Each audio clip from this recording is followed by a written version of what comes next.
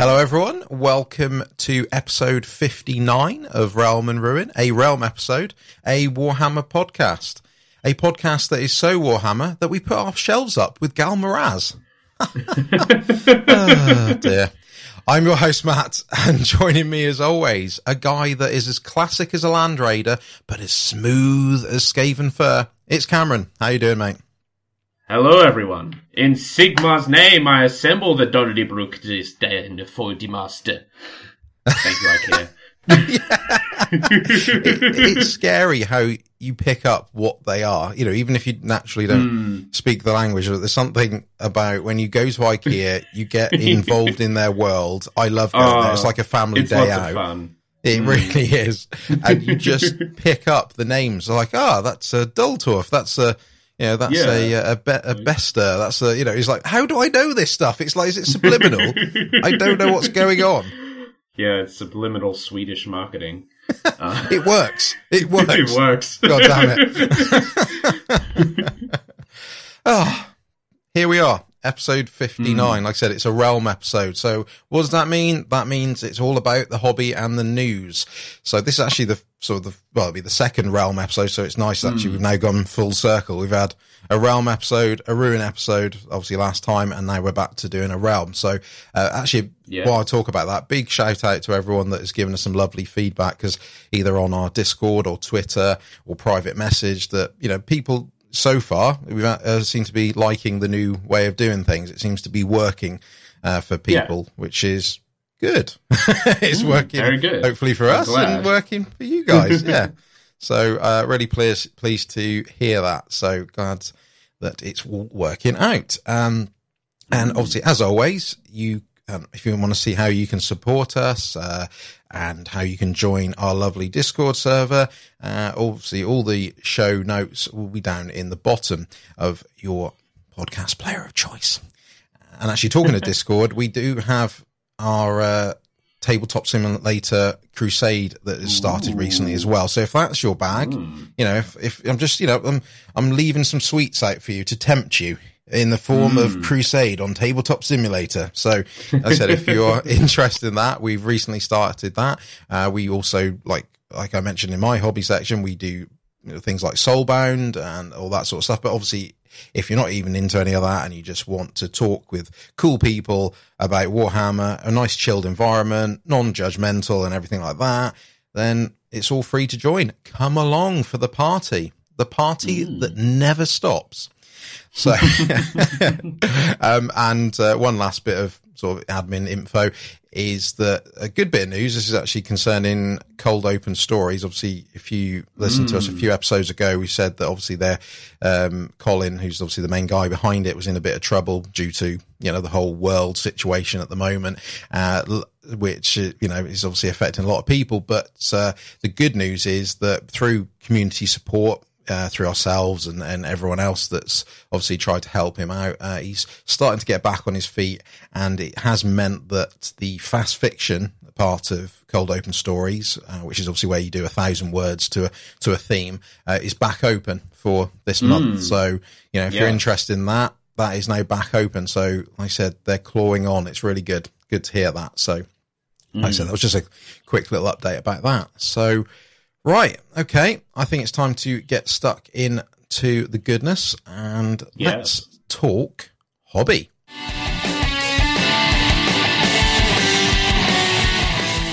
Right, okay, so obviously with hobby, with our new format, we start with a Discord question. One of two, obviously. That's how it works now.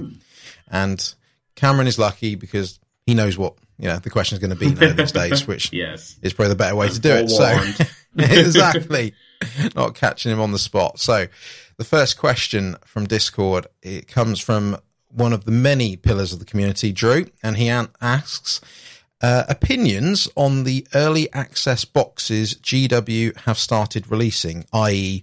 Realm Lords and Indomitus. Is it healthy for the game to temporarily lock rules, in air quotes, and models behind a limited edition big box? Obviously, this is a very topical thing to talk about, because obviously this has been going on for a little while, and obviously we've had Realm Lords and Indomitus recently. So, Cameron, what are your thoughts on that question? Well, my thoughts here are thusly. Honestly, there's a couple of different ways they can do it. The first way is similar to Lumineth Realm Lords, to the Sisters of Battle late last year, where a special box is released with a set of models, the Codex or the Battle Tome, whatever, and then X many months later, all that stuff is released individually. Although, off the top of my head, I think some of the Sisters from the Sisters box actually still haven't been released separately because the Battle Sisters were push fit, weren't they? They were, yes. Yeah. So those are still technically unreleased, but all the other things from that box, in some form or another, have been released.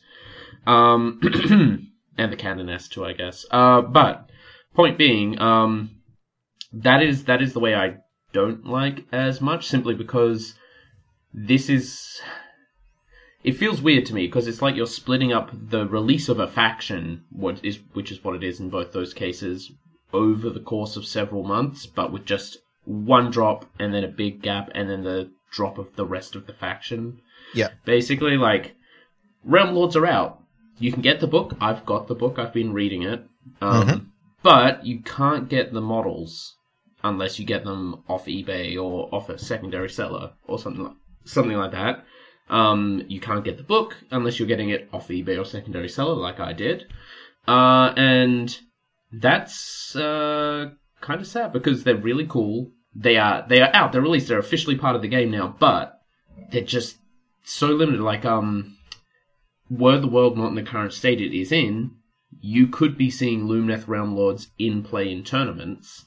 Yeah. But it's limited. It's not accessible to everyone, which is what I think, the release of a new faction or a very wanted to be updated faction like the Sisters should be. Everyone should have the chance to participate in that, with a limited run box, followed by a couple of months off, and then the full release of the faction. That's not really possible at all.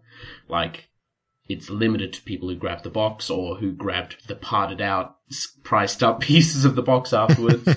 Or, in the case of Lumineth Realm Lords, people who already had Warhammer Fantasy High Elf armies can also participate to a degree, I guess. But then when we come over to Indomitus comes out, the rules are not locked, because the rules in the Indomitus box are the rules for the entire edition of 40k, so of course that's not locked. But, the same time Indomitus comes out, you can get the important book in it, the rule book, separately, straight away. And now, 2 weeks after, this weekend, you can pre-order the starter sets. Or did they just come out? Did they just come out this weekend? Or you can they're out for pre-order this week. They're out for pre-order, yeah. So as of today, yesterday, which was today's the 9th of August, so yesterday the 8th, they were up for pre-order. Yeah. So 2 weeks later, the majority, I'm going to say, of the models in those boxes are going to be available 2 to 3 weeks later. Like, with the starter sets, you can get Assault Intercessors, you can get the new Necron Warriors, you can get the Lieutenant, the Captain, the Royal Warden, the Overlord, Scorpec Destroyers, and Primaris Outriders. The only things that aren't going to be available immediately are Blade Guards, the Space Marine characters, Plasmancer, Crypto Thralls, and Scorpec Lord, and the Reanimator.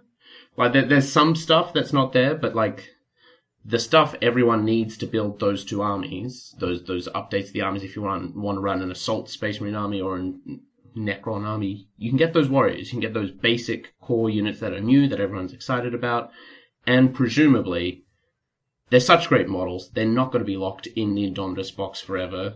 Probably sometime quite soon they're going to come along. So that one I don't mind as much, because, like, we can see immediately where we can start getting these models alternatively. And also, there's a lot of Indomitus out there, and everyone had a chance to get it, as we'll talk about in the news section. Yes. So that's not as bad.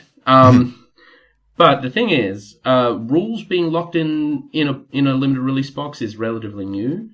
I was actually looking up something related to this a few weeks ago, without knowing what the question was going to be. It was Kirioth did a video on the most neglected 40k army. It was the Neglect Olympics. Okay, yeah. It turns out the last new model Tyranids got, I think, was the Broodlord, which was released in a limited box set, and then was not released separately for almost 2 years afterwards. Wow.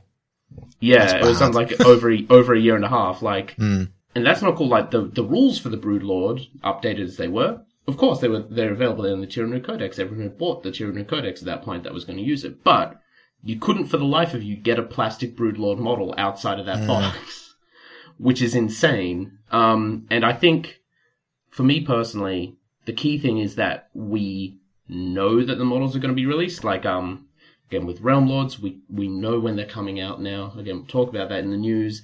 But it's such a long wait. I want to see the Indominus style where limited box comes out, but there's maybe ways to make sure you get one.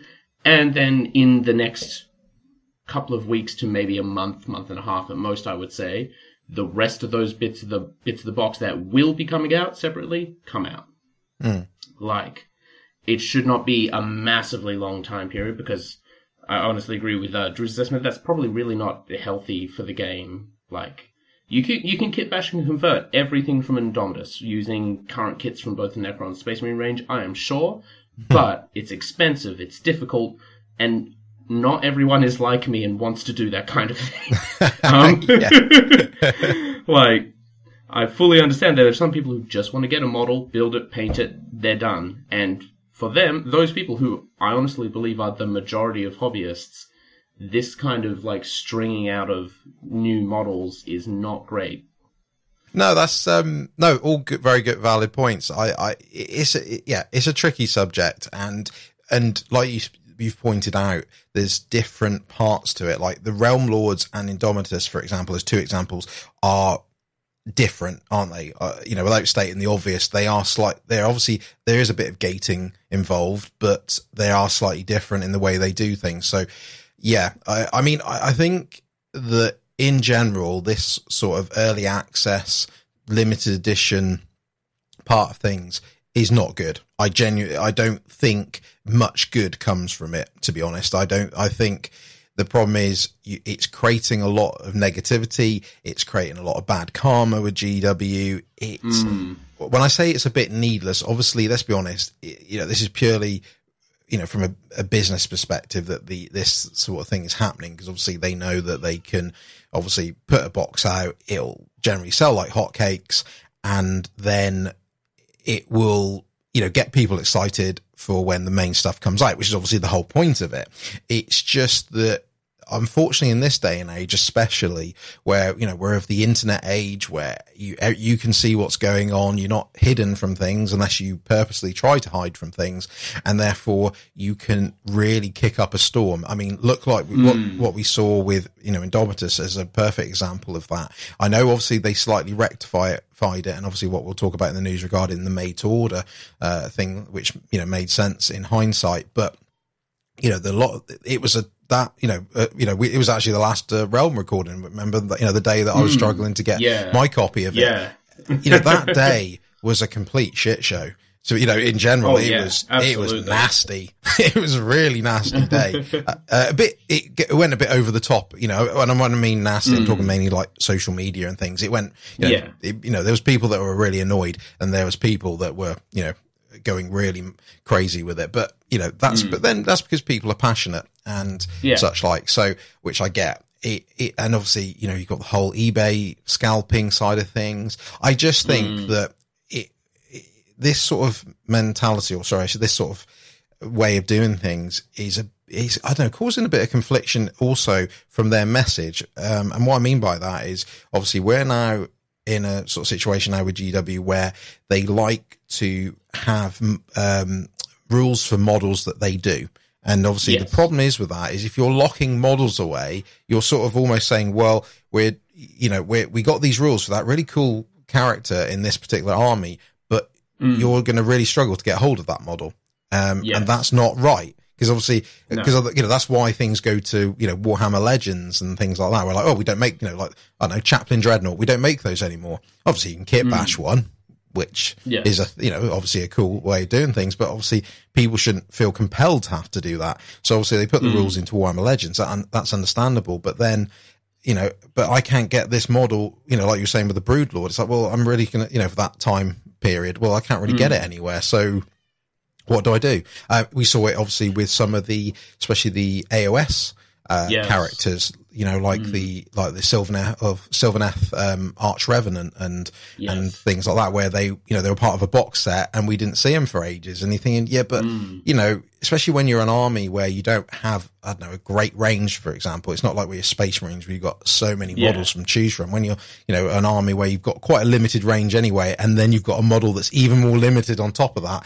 Again, it's not good karma. It's not helping the situation. And I just think that we're a passionate community that wants to all get our shiny new grey plastic. We want our rules, and we want to be in a position where we can, get our hands on them as quickly as possible. I get that. We're all impatient, but I think this way it doesn't help, because I know obviously, like you said, they come a bit later, which is, I suppose, one redeeming factor, but I don't know, even that time period, it could be 2 months, in the grand scheme of things, 2 months is not a long time. But like you said, look at the Realm Lords, where you grabbed a box. So you as a person has now got the battle tome. Great. I can read all the lore. I can read all the rules, but your mate over here, or somewhere else may not be able to do that, because it's like, well, I couldn't get a box, or, I couldn't afford to get a box. So now, unless you lend it to me, I can't read the book. And we're in this sort of, weird situation where people haven't got access to things. And then again, if you've got the box, cool, you got the models, but then you've only got a limited range of them, so unless you've got multiple boxes and such, like, you've probably created an army which doesn't really have all the models you want in it. So you're sort of almost in limbo, where you're like, well, I can get a head start on things, but you're not going to see them, like I said, in tournaments realistically. You may do, someone may have got the Realm Lords box, and, which I think was probably around 1,000 points, I'm guessing. And it knocks it up to play, but I don't know. It sort of feels a bit half-assed, like you can't really get stuck in. But like you said, if they follow through with them a bit later, then at least that way you can then finally get stuck in. I don't know. I just find any limited stuff, I think limited and special edition stuff is okay, as long as you're able to get the models either soon or almost instantly. I like, or the same when it comes to the books, for example. I noticed, and I think I'm right on saying that, like, for example, Avenging Sun, which is obviously one of the upcoming 40k books as part of this new era, the softback, the paperback and the hardback are out on day one. It's like, yes, that's the way it should really be. Nice. Not release a hardback and then 6 months later we get the paperback, because not everyone wants to spend £18 on a hardback. Or they've got the option hardback or an ebook. And again, like, some people, their main way of getting a book is the paperback, and they're having to wait 6 months because that's what's been chosen for things to be. And it's nice now that hopefully that's now a way of things are going to be, that we're going to start seeing, even with the books, not just the models. We're going to start things at the pace really that we need them. I just don't think much good comes from any of this gating of rules, especially, like you said, rules should never be gated away, and models, not as bad, but again, I think the principle is the same, really. So I think definitely it's not a good practice, and maybe they're learning from it. Like I said, when we touch upon it in the news about the made to order, maybe they're realizing that this isn't the right way to do things, because I guarantee that, especially with the new hotness, like 9th edition, like Realm Lords, when new cool stuff comes out, people will buy it. You don't have to make it limited edition or in limited supply. It doesn't need to be done, because there is plenty of us that want to buy it and are out there that want it. So hopefully this is a thing that they will eventually stop, or at least tweak. At the very least, maybe they don't stop, because obviously, it's part of their business plan. And I always want to, speak positively of GW, and let's be honest, we speak much more positively of them than negatively. But I just feel that sometimes this is where they just let their side down a bit, just like, oh, you don't need to do this, just don't do it. And such like, and my last point, one thing I hope they get into a habit of when it comes to models is, I think they need to be a bit quicker at releasing models that are only in one kit. Perfect example is like the Stormcast Eternals, the Lord Relictor. You can only get a Lord Relictor in that Start Collecting box which I think is it the Thunder something? Thunderstrike one, I think one. Yeah, that one. That's the one. It's part of that box, and that is literally apart from, again, eBay and things like that, that is the only way to get that model. Again, without kit bashing, converting, or eBay. And it's like, again, that's from years ago now. That box has been, because obviously that box was part of the very original AOS, AOS 1 starter set. Like, just make it, just give it a separate model. I know it's part of a bigger sprue, so I can understand that, but that's where they need to do a different model. In my opinion, do a separate sculpt, because if you're doing limited edition Stormcast that you can only buy when a new store opens, surely you can do a sculpt for a Lord Relictor that every Stormcast player can buy. Again, it's little things. I know it doesn't make or break everything, but we like, that would tighten things up better. It would just, again, would create that good karma. And people wouldn't get so frustrated, I think, anyway. Yes. So. Oh, absolutely. Yeah. Yes, rant over. Very good question. Again, very topical, and thank you, Drew, for asking it. So, Cameron, I believe it is your turn, sir, to tell us, what have you been up to over the last 4 weeks or so? Yeah, there's a lot's happened. There's a lot of stuff has happened. So I'm going to start with purchases, picking things up, etc., etc. First off, most importantly, I received my copy of Indomitus. I split it with Jake, the guy who was kind enough to take away all those filthy Space Marines from me. Yes, so I have that. I might have also, on the same day, maybe also possibly, picked up the Battle Mat pack with the 2 cardboard mats. Yep. Which I'm a really big fan of. Those are really nice quality. They are the only mat thing that I've ever bought that has unfolded and refolded itself intuitively. I've pulled them out a couple of times and stuff. I've never been confused about how to fold them back up or how to unfold them without breaking them. They just pull themselves open nice and easily. They're pretty. They feel like they're relatively well wearing. And it's up to a mid-sized battlefield in a box, which is really nice and easy. And honestly, I'll probably mostly use them for Necromunda and stuff like that. But hey, they're cool. I quite like them.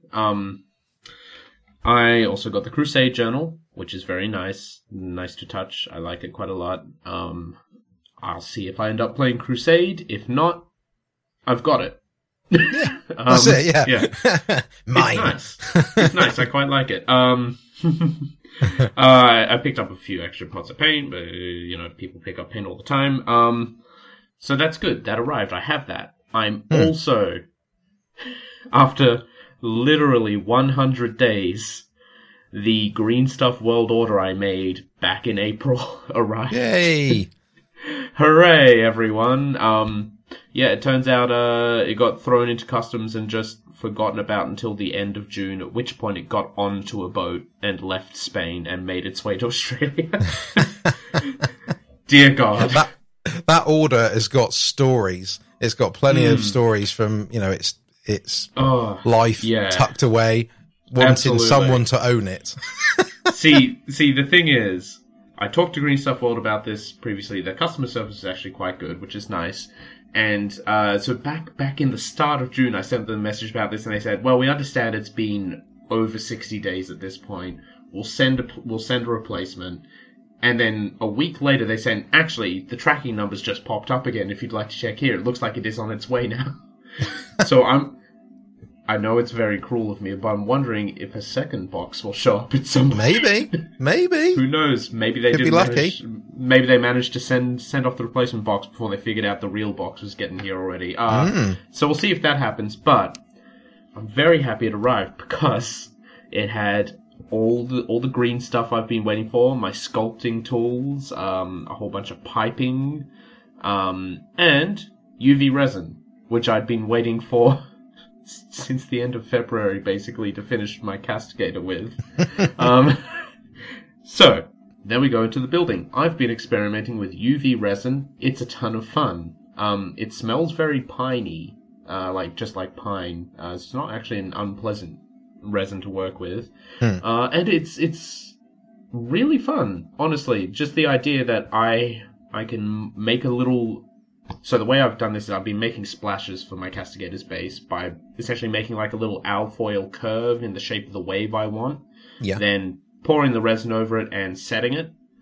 The first time I did this, I didn't do anything to like lubricate the alfoil, so a little bit of alfoil got stuck forever, but I've covered that with paint now. The second one I lubricated properly.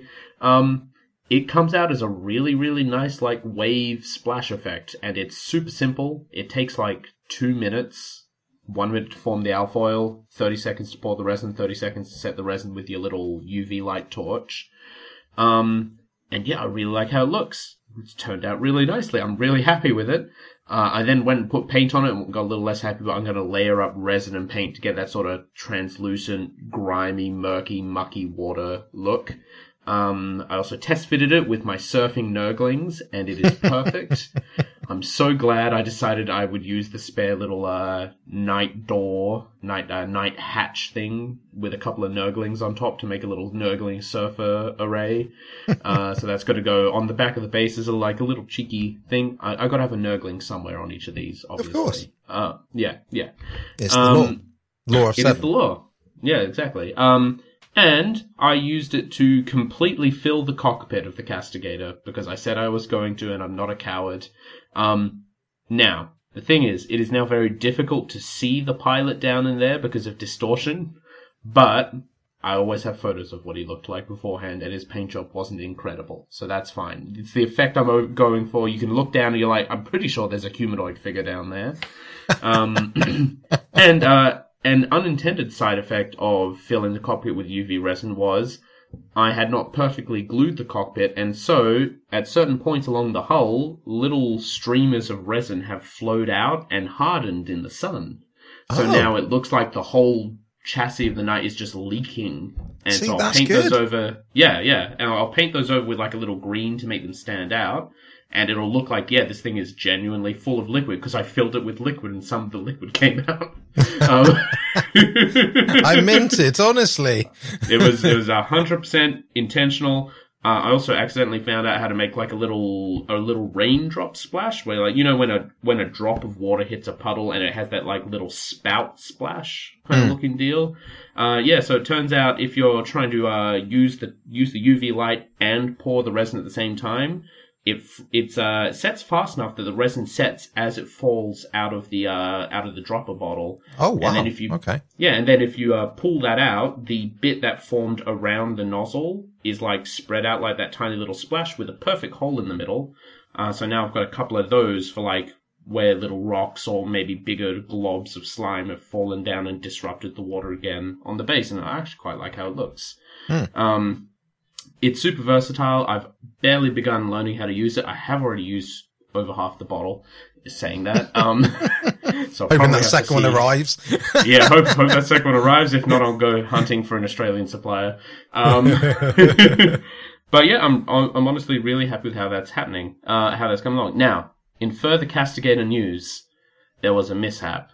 Oh. As in, I was leaving it out in the sun for the UV resin to cure it because it turns out our house has no AAA batteries on the day the package arrived, and therefore I was curing it by sun and not by UV torch. At which point, Erin, love of my life, bless her heart, did hit it with a movable washing line. Accidental or intentional? Absolutely accidental. She is not to blame in this. But one shoulder pad did fall off, and a piston holding up the right arm snapped internally and fell out. But this is a big advantage. There is now a little more battle damage on that shoulder pad. I just need to repaint the bits where the resin fell off. That's fine. I just presumed she thought it was part of your wildlife.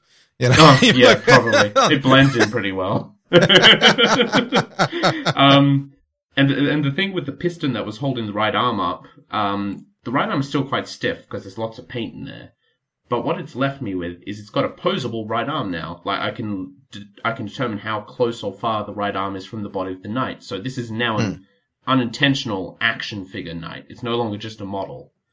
he can have his sword in close, like he's coming in short and gonna stab, or he can have his sword out wide, like he's balancing while he brings the gun to bear. I'm actually quite happy with this accident. Everyone, look on the positive side of things. Please reassure your partners that it's not the end of the world if they break one of your toys. I remember like about a year or so ago when my wife accidentally broke some of my evocators by chucking some bits on top of them because they were sort of hanging on a table. I mean, it's my fault really because I shouldn't have just been on the dining table, but yeah, I must admit there was a bit of tears like, no, it's all their staffs have snapped. And that sort of basically ended my Stormcast army there and then. I think I'd been so annoyed with other things that snapped, that literally snapped the camel's back, so to speak. So yeah, don't get annoyed at it. It's accidents happen. It's a facet of life. These toys are fragile, but they're always repairable as long as you're in the right state of mind to do so. I'm not pressuring you to go back to your Stormcast. Don't worry. In Indomitus news, I've started building a ton of stuff from Indomitus. Oh, I forgot to mention buying. I bought a box of Grimghast Reapers. I'm not doing Age of Sigmar stuff right now. This is for Indomitus. So I've built all the characters, all the Elite's Choice and stuff. I have built 8 of the warriors, 8 of the 20 warriors, dear God. And none of the Scarab Swarms yet, but I've built the Reanimator, the Scorpek Destroyers, Scorpek Lord, Overlord, Plasmancer, Crypto Thralls, Plasmacite, all that jazz, all the fun and interesting stuff. In general, not too bad to put together, pretty happy with them overall. The Scorpek Destroyers are kind of a pain.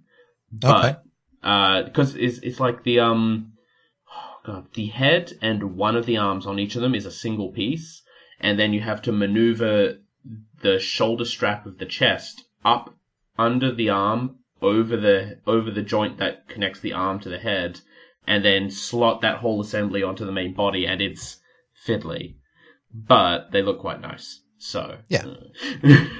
I feel I do not want these Scorpek Destroyers as the actual release kit for Scorpek Destroyers. Please God, make an actual multi-part kit with just like ball and socket joints, because it's Necrons. They should just be kits with ball and socket joints, in my opinion. Super easy. Yeah. But yeah, I've started jazzing them up, primarily with bits from the Grimghast Reapers, cutting those little floaty, spectrally bits off to use as flayed skin. Hooray! Hey. Hooray! Flayer-infected Necrons are so friendly and nice. Aaron asked if I was painting my Plasmancer pink because I had previously stated the Plasmancer was a woman, and I said, no, she's not pink because she's a woman, she's pink because she's wearing the flayed skin of innocent civilians. Oh, that's the man I love. yes. I love 40k. It's great. This is a neutral evil faction. They're not even as bad as it gets. I know. Yeah.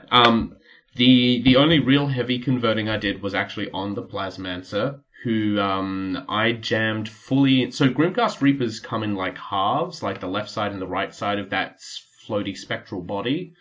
And so what I did was I built most of the Plasmancer, trimmed it down a bit, and then just kind of jammed the two halves of a Grimghast Reaper around it.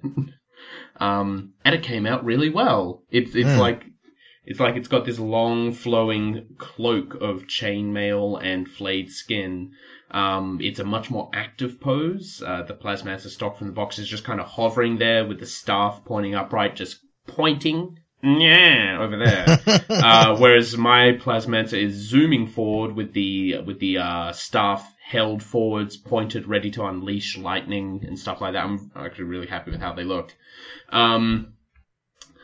It is a little front heavy, so I've severely weighted down the base at the back just to make sure it doesn't fall over constantly. It still falls over constantly, but hey, that's life. Yeah, pretty happy with that. Other than that, a lot of I've experimented with using green stuff to do like the flayed skin. It's turning out alright. One thing I really like that I've done is I put just a blob of green stuff over a Scorpek Destroyer's face, and then used my brand new sculpting tools, which I'm very fond of already. They make life so much easier, to sort of push and pull and stretch it, and then poke a couple of holes for where the eyes are, and it looks like it's wearing like a Leatherface Texas Chainsaw Massacre style mask. Yeah. And that's the one with the big two-handed blade, I believe. Might not be. It's a Scorpex destroyer. It's menacing, and I didn't mean for it to turn out as well as it did, but it did, so I'm very happy with it. Yeah, they're cool. Necron's cool. I've got to build 32 more warriors and 12 Scarab Swarms, because I've got the bog standard old school Necron warriors they're going to upgrade with the spare guns and spare heads and stuff. So that'll take a while. Yeah, but keeping you busy. We're getting there. Keep me busy. I also did a whole lot of building stuff today, as in the preceding 3 hours before the show, because I'll get into the game of Necromunda, but we played a game of Necromunda last week, and each territory you have gives you a different bonus. Everyone starts with a settlement. At the end of each game, you roll 2d6s. If either one is a 6, you get a free Juve added to your gang. If both are a 6, you get a free Ganger added to your gang. I also have a Slag Furnace, which works just like a settlement, but better as long as you're Goliaths. So it has that same roll for additional recruits rules. So at the end of that game, I got a free Juve and a free Ganger. So I'm rapidly expanding my list there, which means I need to build more models. So I took the Goliath Juve I'd made with the Warhammer Underworlds kit, the Blood Reavers ones. I forget what their name is. Garrick's Reavers? Garrick's Reavers, yes. Because he was the one holding the axe up in one hand and sprinting forward with the other arm reaching out. And all I had done with him up to this morning was I had stuck a mohawk clumsily on his head and said, "You're going to be a Juve when I get a new Juve." I've got a new Juve now. So I sculpted the mohawk to fit onto the head properly now. So now it actually looks like hair and not a random piece of junk stuck to his head. I smoothed down and carved down the corn symbol scarred onto his chest, because that's a little on the nose. I'm not playing a Chaos Corrupted gang. But I wasn't happy with the job I did with that. So what I actually did was use some green stuff to sculpt like a tattered shirt, or like almost like a volleyball style bib. Like, you know, the player number bibs you wear in volleyball at school. Sort of hanging over his chest to disguise that. So I'm tempted to give him like just, an 06 defense or attack. Oh, I love whatever. it. A legitimate like little sports bib on him. Liking it. Glued a sheathed bolt, holstered bolt pistol from the Mark III armor kit, the kit that keeps on giving. It really does. Side. Yeah, and some little pouches and grenades from the Genestealer Cult's upgrade sprue, actually, which I had knocking around, on the back of his belt to sort of space him up a little more. I'm really happy with how he looks. His name is Baron. He wants to lead the gang. He's never going to lead the gang. He's going to die. Hilariously. You haven't told him that? No, I haven't told him that. No. He's going to be in charge one day, absolutely. All he has to do is run headfirst into enemy fire with his axe and stub gun and nothing else. No armor, of course. He's got a bib. That won't give you a 5-up armor save. That'll give you nothing. No.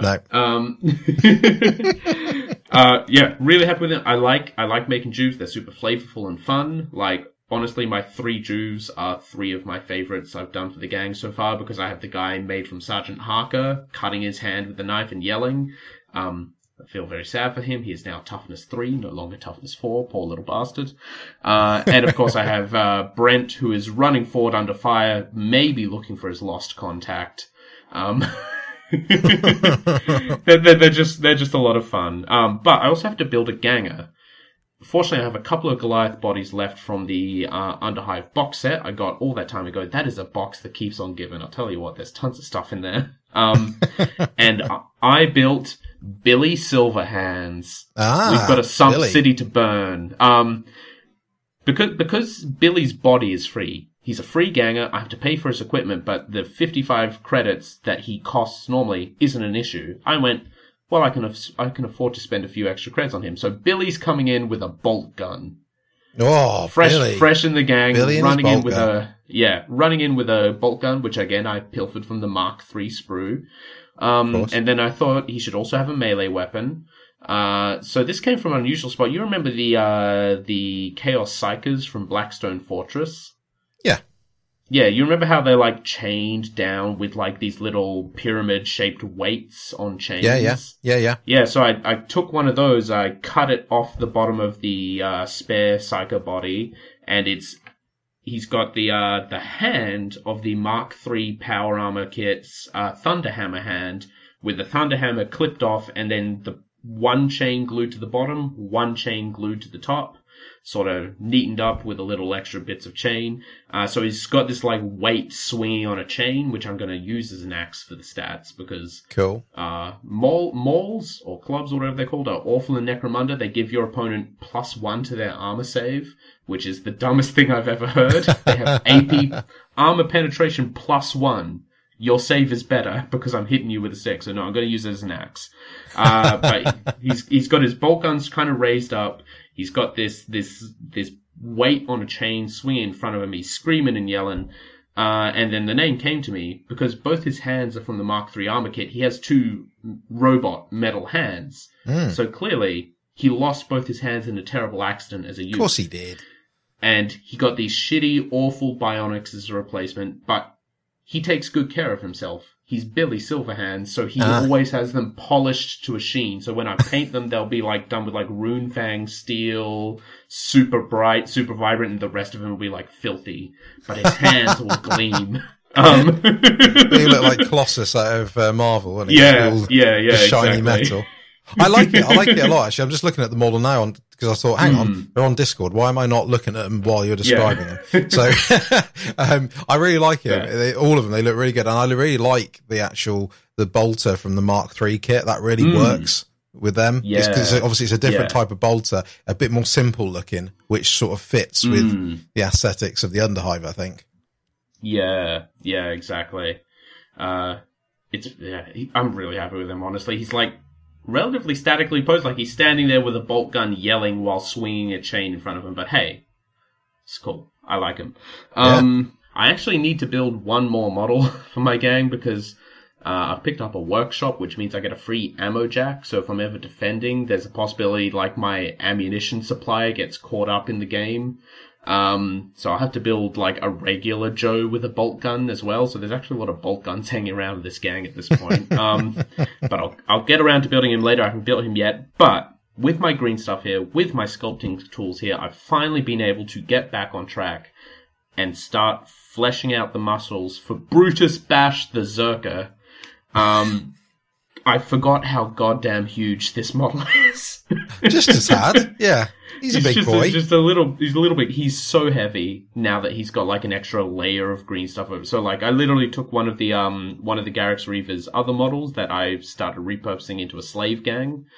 Looked at the musculature on him and just kind of sized it up about 400% and layered it over poor old Brutus's blue tack core. I'm about 70% done on like fleshing him out. There's still areas where I need to add in extra muscles. I've made my decision. He's not going to have a right arm. Instead, I've sculpted on this big, long, sort of puckered surgery scar where he will have been separated from his twin brother.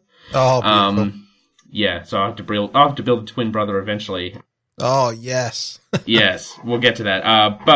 So the next stage is basically smoothing out these details, adding a whole bunch of like stim injectors and like belts and buckles and other things to just hold this hulking flesh puppet together. I'm also going to replace his head. I love the tiny head, but it is a bit too tiny. Don't know what I'm going to do. I might sculpt up like over an orc head or something, make it look a little more human, give it like a visor and a nose, and stick the mohawk on top or something like that. Just something a little more in scale, nothing too crazy. But like, I'm pretty happy with where he's coming. I do need to get him ready because, well, I'll mention it briefly here. So we're going into the downtime of our Necromunda campaign, which means we get extra credits that we have to spend. So I'm going to go out on a limb and spend about 300 credits to buy a Zerker for the gang. So it's going to be Brutus. So I should probably get him and these other two guys ready for games because I want to have my gang like complete and painted whenever possible. So if the weather holds up, hopefully I'll have these guys finished and painted in the next couple of weeks. Speaking of painting, I've started painting some of the Indomitus Necrons. I've started painting the Overlord, Plasmancer, and the 2 Crypto Thralls. I'm keeping with the Flare color scheme I did, so like mostly silver with the sort of snakebite leather bronzy shoulders. I'm really happy. It's nice and super easy. The only thing that takes time is like layering up the glowy blue bits. But hey, that's fine. And I've decided for like the characters, I'm going to put a little more detail into the flayed skin. So I've started with like Bugman Glow and I'm slowly layering it up. Whereas for the other ones, I'll start at like Pallid Witch Flesh and just give it a wash of Gilliman Flesh on top. Mm-hmm. But yeah, so they're about 50% done. I'd say lots of details need to be done, need to do the bases and all that. People write in, tell me how I should base my Necrons. I can't decide. I've got no clue at this point. So go look at the photos that I've put up and tell me what you think would work. But yeah, I played a game of Necromunda on Monday. And I want to put it frankly, this was probably the most exciting tabletop game I have ever played of any system. It was so good. What a statement. It was fucking incredible. I'm including like Dungeons and Dragons in this. Oh. This was incredible. This is the best matchup I've ever seen. The best like blow by blow story I've ever had. I will not get it perfect because I also don't want to take the 3 hours it took to play it, recounting it here on the show. But oh my god, it was so good. So this was my first match against Nicole. She's very nice. I don't think she's ever played Necromunda before. Like, she played a couple of games before in the campaign, but before that, I don't think she has a lot of experience with Necromunda or other like tabletop war games in general. She was playing Escher. Now, she might be inexperienced. She has a mean streak a mile fucking wide. Like, it was incredible. We played the Marauders, where how it panned out was I was defending, she was attacking, so my gang was minding their own business in their turf, and her gang sent a hit squad in. Naughty. Yeah, so she started with 6, I started with D3 plus 2, which did come up to 5. I did roll max on that, but I started with D3 plus 2 random people from my gang, which is the iffy bit here. Fortunately, both my champions and my leader were on the board. No problem, right at the start. But Nicole had a secondary objective, which was, if you take out this particular ganger, you'll get extra points. If you take them out in melee, you'll get even more extra points.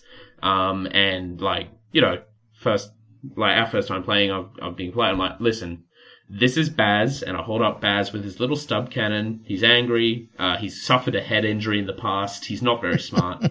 He is also, tit for tat, in close combat, 100% the weakest member of the gang. He's strength 3. He has no melee was he one that weapons. had a head wound? Or head injury? Yeah. He's got a head injury. Yeah. He's got weak bones and shitty muscles. He's as weak as an Escher in combat. He has no close combat capabilities. This should be the guy you should gun for. It's like, okay, I'll pick him. Baz was fine this entire game. He was like the only person who didn't get hit, which I think is incredible. Lucky lad. So the way we set up the board, I did set it up to fuck with her a little bit, but it ended up sort of like in a pyramid shape, because it had to be 6 tiles for Zone Mortalis. So we ended up with 3, then 2, then 1 in like this pyramid shape, and the one tile down by itself on the bottom was this big hole and a single wall. And so we basically completely ignored that. As defender, I got to set up first. I chose to set up in a whole tile, and she had to set up in a whole tile as well then, more than 1 tile away from me. So there was actually only 1 tile she could deploy in. So this was my primary advantage, was I knew exactly where she was going to be. Mm. And we were starting really close together. Like, with the way the tiles panned out, there was literally only a tile's length, 12 inches between us as the longest distance. And I thought I had lost this game for the first 3 to 4 turns. Like, I felt I had completely lost this game. The first thing that happened was my leader stepped into a corridor, shot someone who was already on the ground, didn't manage to take them out, and then her leader peeked around a corner, overcharged a plasma pistol, and one-shot him. He was out. Like, first casualty was my 305 credit leader. No. With a bolt gun, with a renderizer, ready to roll into combat, one shot. Completely gone, no hope, no chance. With a roll of a 65 on the possible injuries chart. 66 is instant and permanent death. It's as bad as it can get. 65 is, if you don't go to a doctor immediately after the game, that ganger will die. Right. Okay. Critical. Now the thing is, that costs 2d6 times 10 credits. I only had 40 credits saved up. Oh no. So I had to win this game to get enough credits to save my leader. To pay the hospital bill. to pay the hospital bill to not even guaranteed save his life, to potentially save his life. There's still the chance he would die. But, like, it's either he's definitely going to die or he dies on a roll of a 1 on a d6. So, like, you know, like, I did not have enough money to take him to the doctors. Guaranteed. I had to win this match. And then the door started being a thing. So, in the tile I deployed in, there was one large door, and behind that door was a corridor that ran clear to where Nicole had deployed everyone. So she moved everyone up behind that door. I was like, okay, I can do this. Group tactics. All good. I activate my champion, I activate a ganger next to him, the ganger walks up and opens the door, and Nicole plays a tactics card, the door closes. So my champion, standing next to the door with a combat shotgun that does like a template attack, and there's like 3 Escher lined up perfectly behind the door, has to move to the door and open it, and that's his entire turn. Oh. At which point, he is shot in the chest with a needle rifle and goes down. Now, this is Binks, my Forge boss. He's very tough. He's got the true grit skill. He's not out of the game, but the rest of the game is him standing up, opening the door, trying to let someone else get a shot through, Nicole shooting him, closing the door. This door was the bane of my goddamn existence. There's the other main area where the fight could be is like this long open corridor, so I lobbed a smoke grenade in the middle of it. Buddy came up and was like behind cover, covering the corridor with a stub cannon, but also there was a smoke grenade filling it, so he couldn't see most of the corridor. And Benny, the stimmer, was running up there, but there were like 5 Escher on the other side of where Benny was going to. He couldn't get more than one of them with a charge, so he's like, oh, I'll be sneaky. He creeps through an air vent. Nicole shuts the door leading into the room the air vent opens up into, walks away. And so on his next turn, Benny uses all his actions to creep back through the air vent. All kinds of nonsense. I finally get through the door. Okay, I'm in close combat. Mm-hmm. I've got Bowl, my grenade launcher wielding specialist, is standing directly under the door, but he's made it into close combat with 2 Escher there. So I'm like, he's not amazing in close combat. He's better than them though. Statistically, it'll take a couple of rounds, but he'll beat both of them. And then the door is open. The rest of my guys can come through. Instead of fighting me, on Nicole's turn, she closes the door on him, like directly on top of him. Which is, you have to make an initiative check, or you roll injury dice as if you'd been taken out by a 3 damage weapon. So, okay. He fails his initiative check, and is just crushed by the door immediately. Now, this didn't cause him any permanent harm. He was just stuck unconscious underneath the door until, like, he has to miss the next game. Like, he's broken some ribs and stuff. But, like, I didn't even think of it. Like, her options are fight in close combat with 1 attack hitting on a 4-up, or hit the button on the door. If I don't roll a 4-up, my guy is taken out immediately. Clever. Didn't even think of that. She's smart. She's thinking smart.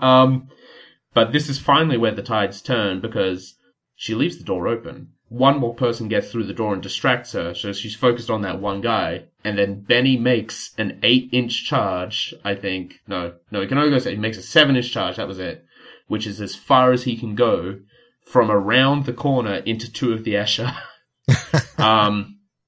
he has 14 attacks on the charge, so splits them evenly, because stimmers are stupid.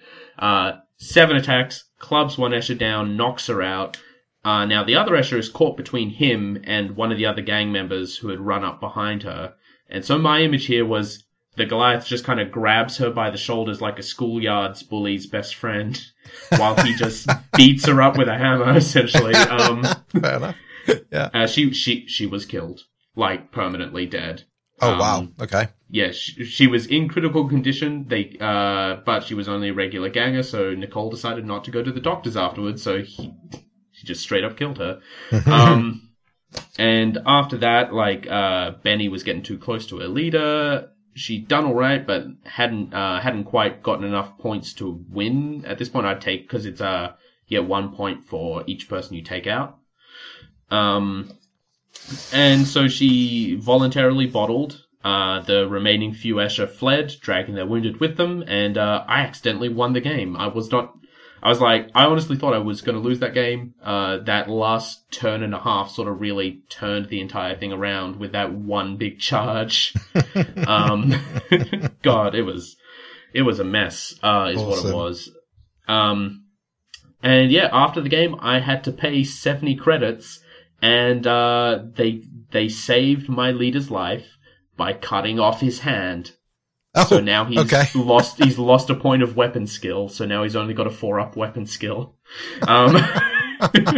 So he's gonna stick with his bolt gun for now. He's gonna stay shooting.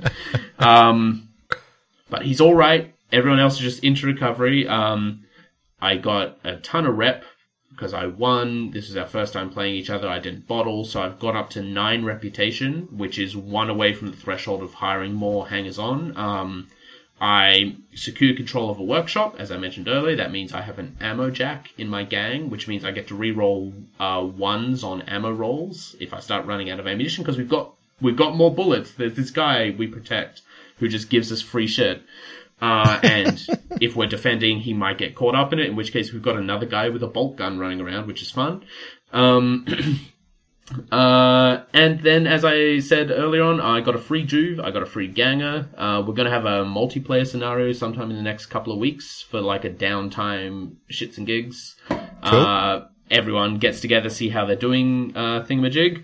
At which point I will get 250 credits. I will probably spend all of them getting a Berserker, because with the upgrades I want on him, he's going to be like 310 credits. I've got 40 left in the bank after all the other stuff I had to do and like equipping my 2 new gang members and stuff. So unless I earn like more than 30 credits in the multiplayer game, I'm not going to have a lot of spending money aside from getting Brutus into the gang. But you know, I'll actually have a ton of guys. I've got 3 Juves, I've got 4 or 5 gangers at this point.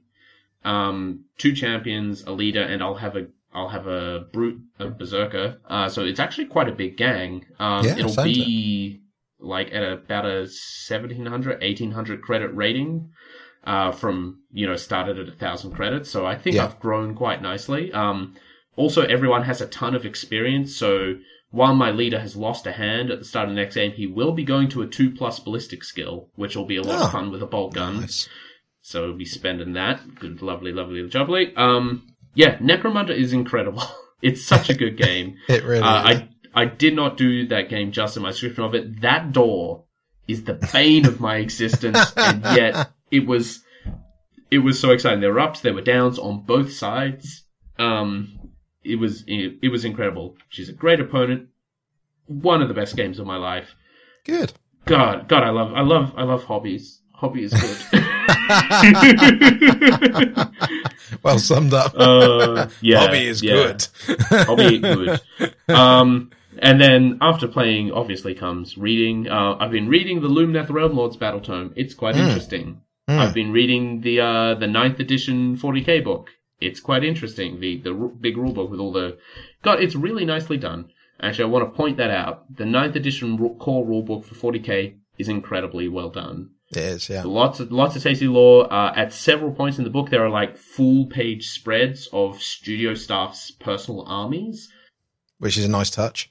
Is really nice, especially because it showcases very different styles and levels of painting. I'm not saying any of them are bad painters by any degree.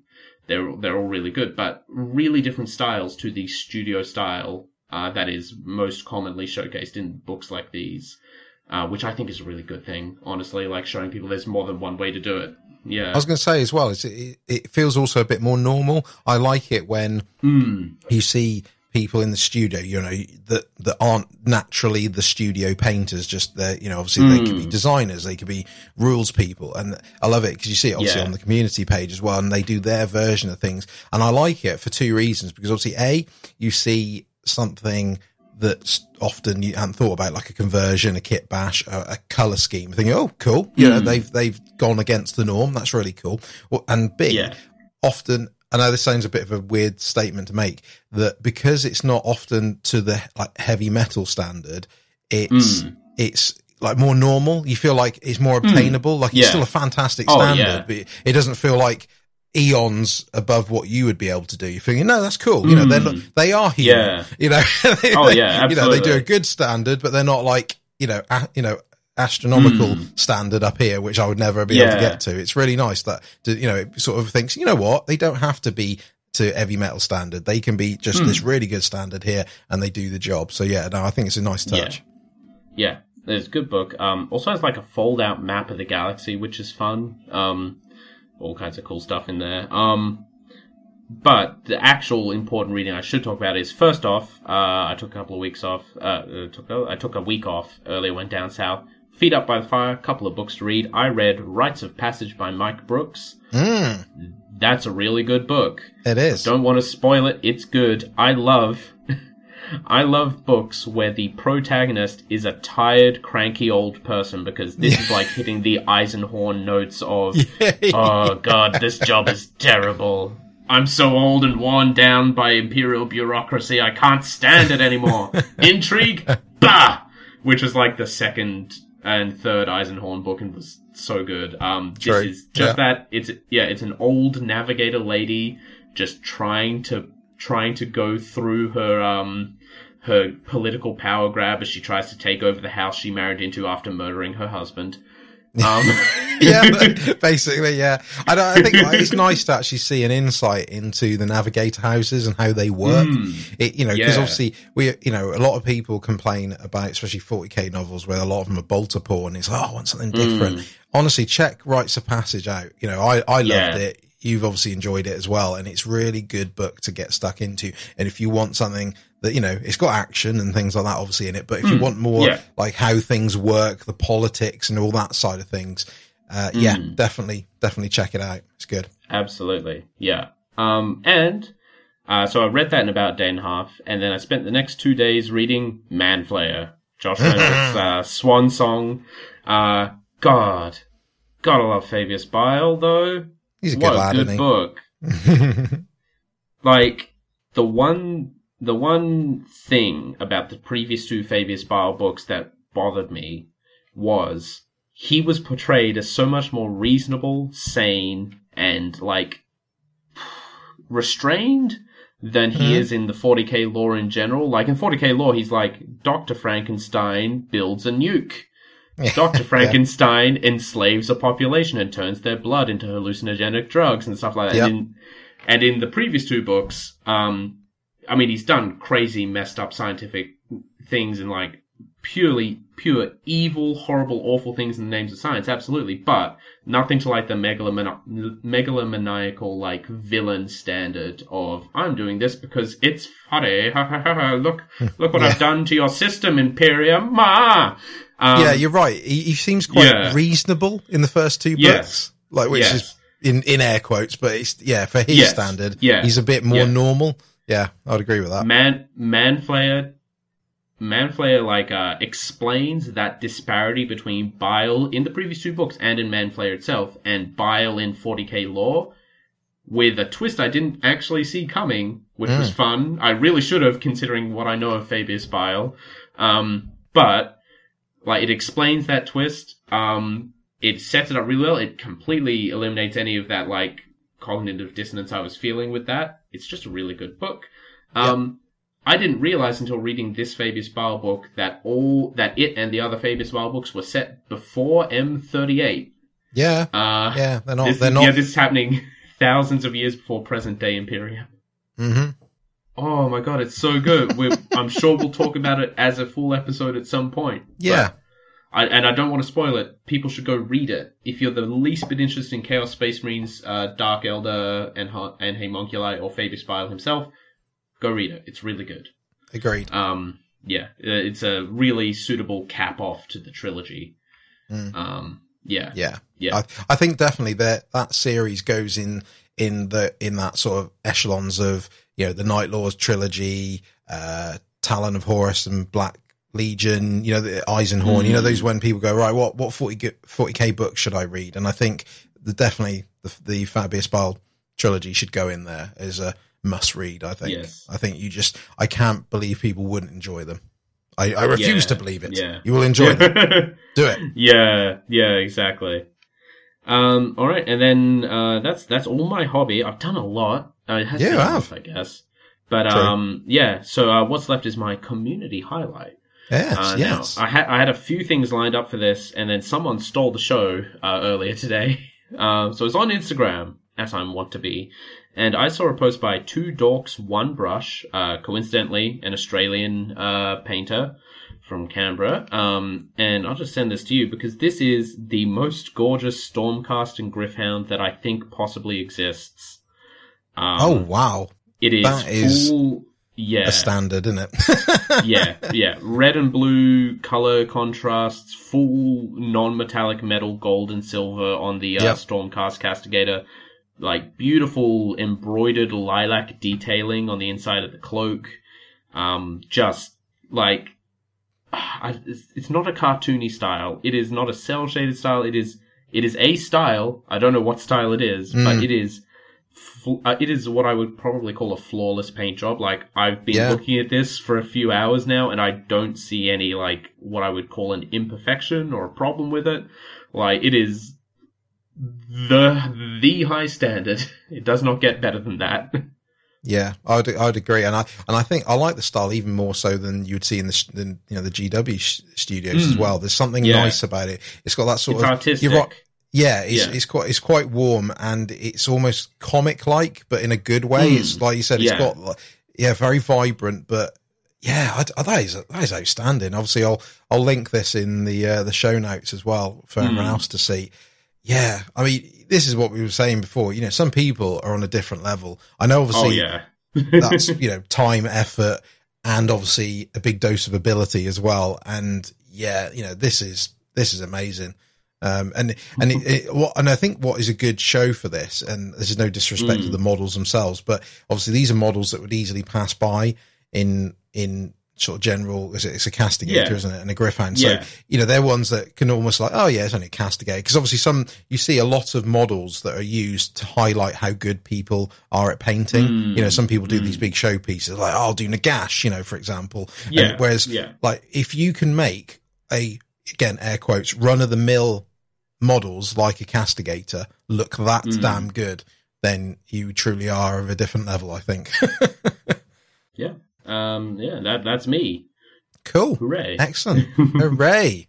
You said you've been a busy lad. Like I said, I've been up to stuff, but before I talk, let's do the episode hobby tip. So this obviously comes from our Discord. And so basically a conversation, this is actually a very, sort of recent conversation last week or so, actually, to do with painful shoulders. So, so obviously the question sort of popped up. There's basically, does anyone have advice on preventing or countering painful shoulders after painting? Because obviously, or you can apply that to building as well, because that's something I often suffer with as well. When you've been building a while, and this came from Alan in our community. So he did about an hour of painting, and shoulders were completely cramped up. Yourself got involved, Cameron. So obviously, where you obviously suggested to obviously fully stretch your arms every sort of 15, 20 minutes, which obviously from your violin time as well. Obviously some good advice there, and obviously good advice from Drew as well, who obviously says being aware of your posture when painting is key. Make sure you're not rolling your shoulders forward, hunching over the desk, or cranking your neck forward. It's simple stuff, but easy to forget until it starts actually hurting. Most of the time you can move your chair, so you don't need to do as much straining as possible. And then Martin also chipped in as well. Proper seating was essential for me. Yes, totally agree with that. I used to use a really rundown office chair for a good couple of years, and it ached after, painting and gaming. Getting a new chair because of working from home. Obviously that's a big thing for people now, because obviously a lot of people work from home, hence doing up their wherever they work now. Has massively improved his situation. And Drew's also thrown in, try a yoga ball, as a seat if you want a cheap and portable alternative to a dining chair. So again, it's something we don't always think about, really, because obviously you're focused on the models themselves and obviously, all the things that come with that. But actually the pain you can suffer through it. Because I must admit, I get that when I've been building for a while. It's actually not my shoulders. It's actually more sort of my torso and solar plexus. I think it's just, it's just my dad gut getting in the way. And, it's, when you're bending over, and it's sort of, it does sort of start, getting really sore. And I think it's so easy, especially because obviously you're in your seat, you're naturally going to hunch over your desk because it's, going to be a bit lower. So I think if you're in that position, try obviously, stretching, doing your exercises. But I think seating and actually the table or desk you're on, again, what you can do is, again, promoting IKEA again. We're definitely not sponsored by them. They will often do desks and tables where they come with adjustable, height on them, because again, that's a thing. Sometimes people buy the wrong sort of chair or desk to do their hobby on, or even working from home. And obviously what comes from that is, bad shoulders and the like. So definitely consider it. It is as important as what you're doing, because you're talking about your body here. And actually, arguably, is more important because it's your body. So that's been today's hobby tip. So, right, what have I been up to? Like I said, it's been a month. I've been busy. I've been doing stuff here and there, intermittent, because I've been having, I had a bit like you. I had a week off, since we last had a Realm episode, which ironically I didn't do much hobby on at all. And I don't feel bad for doing that, because I was spending time with my family, which is, important. So, about, around that, I have been doing other things. So, like you, I'll start with, what I've been buying and what I've been building. So, like you, I've got Indomitus, ×2, as in I've got the 2 Space Marine halves now. So me and Martin, bought a box each and, did the swap in. That took a while, actually, because I ended up buying both of them, as you know. And, so what I did is, I swapped both sides so he could then come around and pick them up. And honestly, going through, checking all the bases and making sure you've got the right number of the right size is a lot more time consuming than you think. Especially when you try to get it right. So I got there eventually. It's a lovely box, isn't it? It is a big box of plastic, very heavy, especially with that big rule book in there as well. So, sadly to say, those Marines that I've got, because obviously I've got double Marines now, are just still in the box, and they're just behind me, and I haven't even touched them because I've been too busy working with the veterans of the Long War. I've been too busy with my Chaos stuff to touch the Loyalists at the moment. So sad to say, they're for a rainy day, but that's fine. That rainy day will come. So I've been working on my Chaos Space Marines. So as you know, I've been sort of working on a bit of a hodgepodge of stuff, because obviously that's a good thing with Chaos, is they can be whatever you want them to be. So I've finished building my Chaos Space Marines. I spent a good time trying to sort out the backpacks, which is one of my Achilles heels. I don't like tidying up backpacks. It's time consuming and fiddly, but I did it eventually. Managed to bash through it on a lunch break. The other day I put together some obliterators. Oh, they're lovely boys. They're big, chunky boys, and they're lovely. Yes. They go well together, really well. They're really nice builds. And I was really happy with how they went together. I built the 2 that come with the Start Collecting box. I've got a third one coming from one of the guys on Twitter, which is really nice. We're doing a bit of a swap deal in negotiations at the moment. So I've got a third one, because I find that getting obliterators is hard because obviously at the moment the only way you can get them, again, sort of going back to my original point about models being sort of gated off in box sets. So yeah, the obliterators you can only get in the start collector box for Chaos because obviously it's based on the old Shadow Spear box, and you can't get them separately at the moment. And I find that on eBay they are going for a bit more than they should do, really. People, I think people have cottoned on to that. So they are quite expensive for what they are. So they're nice to have as a unit of 3. So I've managed to secure a third one. So I will build that soon. And I'm looking forward to getting stuck into painting them because they're really, again, really, really nice models. So what else I've been doing? Actually, that's only a small part of it, actually, because most of my time is been a bit controversial, and I've not really shown it on our Discord because I've been forgetting to. But this is what happened.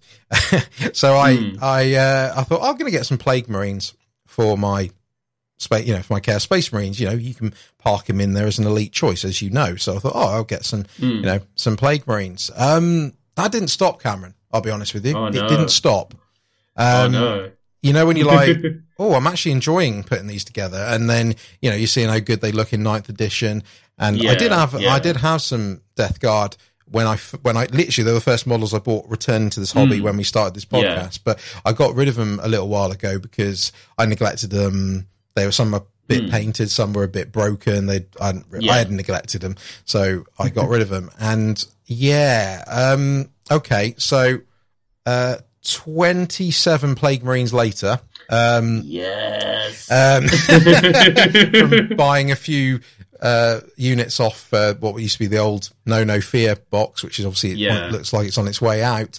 And I got some of the proper kits as well. The actual multi-part Plague Marine kit. So I've started building some. At the moment, excellent. I'm putting together a close combat squad. I've got a special squad, the ones with plasma guns and such like, and then obviously I'm going to do a nice big unit of ones with bolters, obviously. And I'm having fun with them. That Plague Marine kit, particularly the actual multi-part one, is a gorgeous kit to build. It's a bit like the Blight Kings in AOS. It just goes nicely together. So I'm about a dozen Plague Marines built at the moment. Like I said, I'm trying to be methodical with building them in the sense that because I've got different kits, I've got, like I said, the main kit, I've got the easy to build ones. I'm trying to make sure I fit them right rather than sort of just building them and think, oh damn, I gave them the wrong loadout. I hate when that happens. So so I'm trying to make sure that doesn't happen. So I'm just building them a bit at a time. I got a Foul Blightspawn, so I put him together. He's a lovely little unit. I built a Blight Hauler as well. So that was a fiddly. It's cool. Yeah, the fart cart, exactly. It's a bit of a fiddly kit to build at times. Obviously, I did the right thing by cutting off the pegs, because again it's a an easy to build kit, and it was a bit fiddly, but it's a nice little unit. I also kit bash a Malignant Plaguecaster as well, which is so what I did is I basically I bought the normal Plaguecaster, obviously, which came with Dark Imperium, and I'm not a fan of the model, if I'm being honest. It's a bit of a divisive one, exactly. And so I thought I'm going to do my own. So luckily, I managed to get it on eBay for like £3, and so I thought absolute bargain. So all I kept from him was basically his staff. I thought, that's the key bit that makes it a Plaguecaster, really. So basically, I just really simple kit bash. I basically got what would be the Plague Champion from the Plague Marines multi-part box, and just put the staff on him, and he looks really nice. Again, very simple. He's got a bolt pistol. Obviously, it can be the worm spitter. Relic, if I ever get around to playing. Really nice. It just suits it so much easier to do, really. Put it on Reddit. People really liked it, so that was good. Right, next. So I bought a Plague Surgeon as well, because I spotted on, because if you remember, Death Guard was part of the 40k Conquest magazine that you can get over here in the UK. So the Plague Surgeon one is still available because you can buy back issues. And the good thing about that is they're $7.99. I was thinking, well, that's a very cheap way to get a Plague Surgeon. That's really good. Exactly. Wow. So I thought, happy days. Plague Surgeons are looking cool. They got some really cool rules. So I bought that. Now, it wasn't all plain sailing. So it arrived and it was on my doorstep when I'd come back from a day out, and it'd been a hot day. So, oh no. Yeah. And then when so I checked the sprue, obviously when I took it out the packaging, and it looked fine. I was like, oh, cool. No worries. I'm going to start building that later today. And which is what I did. I was building away, doing it in order. Everything's looking cool. I get to the sword, his sword, which is a blight sword. No, not plague sword. It's a plague sword. No, plague sword. Bale sword. Bale sword, that's the one. Bale sword, that's what he's got. And yeah, I cut it out and looked at it and I'm like, oh wow, swords don't bend like that usually. And it was it was bent in a which was going towards a U shape and at a really awkward angle. And when you're looking at it thinking, oh no, I don't know what to do about this. So I tried multiple things, bending it back, such like, and it just never worked. I managed to bend it back a bit, and when you're just still looking at it and you're thinking, no, that still looks weird. Like it just I don't mind it being a little bit bent, but it just doesn't. It's at a wrong angle. It just doesn't look like you would fight with a sword like that. And I thought, right, okay, what I'm going to do is I'm going to I'll replace it. I'll find another, I'll find another sword. And this is where I feel like I went into 2 hours of hell for myself. I just had 2 hours of, sometimes when you're converting and kit bashing, you will have amazing moments. You'll have amazing sessions where everything you plan comes together. And at the end of it, you've got these lovely looking models that you're so proud of. Imagine the opposite of that. That's basically what happened for 2 hours, where everything I tried just didn't work. When you find a sword or something else and you're thinking, oh, that just doesn't really fit right. No, that's the wrong size. And then you start thinking, you know what? I'll turn him into a Chaos Lord, actually. Sod it. I'll buy another Plague Surgeon later. And then you start getting pieces from other kits and then you're thinking, oh yeah, but that doesn't really fit with that one now. Or the arm looks a bit weirder size compared to the shoulder pad. Just those sort of things really where it's just not really clicking. And I just had, like I said, what felt like the worst 2 hours of just trying to get it to work. So at the moment, he's now half done or half built. He's going to be a Chaos Lord now because his plague surgeon days are gone. So so at the moment he's got a power fist on his left hand. So I've kept the top arm of the original plague surgeon and given him the power fist from the Plague Marines box. Lovely. And that seems to work. He's holding his fist like he's looking at it, looking all evil with it. And I can't remember what I was going to give him in his right hand. I think I was going to give him a combi weapon, I think. So, so I'm basically going to use the bolter from the Plague Marine kit. And yeah, it just didn't work really. Yeah. It's so frustrating. When you're thinking this was going to work at some point, it just doesn't. But I did the right thing where I stepped away and don't get, this happens obviously with painting as well, where things don't go the way you think it's going to, and you just step away. So that is what I did. Absolutely. I will finish him. It's fine. Yeah. It's fine. Yeah, good. I'm glad he turned into a Chaos Lord because that's also what I did with my Plague Surgeon. Do you know what's funny? You mentioned that because I looked that up. So I was on the Death Guard subreddit, and I obviously searched for Chaos Lords for inspiration. And I come across one that I like. I'm thinking, oh, this one looks cool. It's a Plague Surgeon, but it's got a different head and a different arm. I look at the username. I'm like, oh, it's Cameron. It's such a good base model. The Plague Surgeon, I think, is one of my favorite Death Guard models. It's got so much flavor and character. And I know you had trouble with it, but in my opinion, it's one of the easier ones to convert to another HQ just because the arms are relatively separate. Yeah. Which is nice. And then, it's just aesthetically cool. He's like a thinner Plague Marine. I really like that. Yeah, a bit taller as well. Taller. He's so tall. Yeah, he really is. Oh no, he's a gorgeous model, and it wasn't, he should be an easy one to convert. I think it was just obviously you're beholden to what pieces you've got available. And I just don't think everything I had really clicked. So it's just one of those. And obviously when you keep going backwards and forwards, because even though he is going to be a Chaos Lord now, I was trying to make him a Plague Surgeon at one point again. I'm like, right, I just need to give him a Bale Sword just for WYSIWYG and make sure everything looks fine. So I think realistically, if they've still got more back issues of that same issue, I'm going to order another one and just make sure it doesn't end up in the sun. That's basically what happens. Damn you, postman. But that's the way it goes. It's all fun. And lastly, on my little trip of Death Guard, I have also bought a Plague Burst Crawler, which was going very cheap on eBay. So nice. I'll do that. So the plan with that is to basically involve them with my Chaos Space Marines, or I can use them as their own, force by themselves. Basically, that's sort of my thinking, really. So that's been really cool. So back to my Chaos Space Marines, I've started building some Terminators, which is a gorgeous kit. And as of yesterday, Harken Worldclaimer arrived, who is going to be a Chaos Jump Lord with dual Lightning Claws, because I'm very, very tempted to make my Chaos Space Marines Night Lords. That is what I'm very, very tempted to do. Yes. Hence why I was asking you about using green stuff to make flayed skin, which is obviously a very normal conversation for people. Absolutely. Normal. Yes.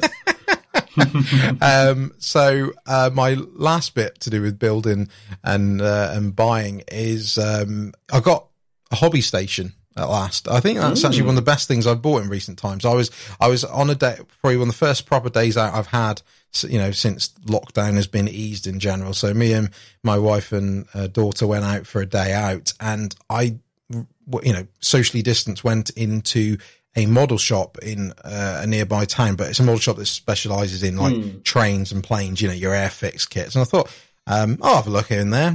It's models.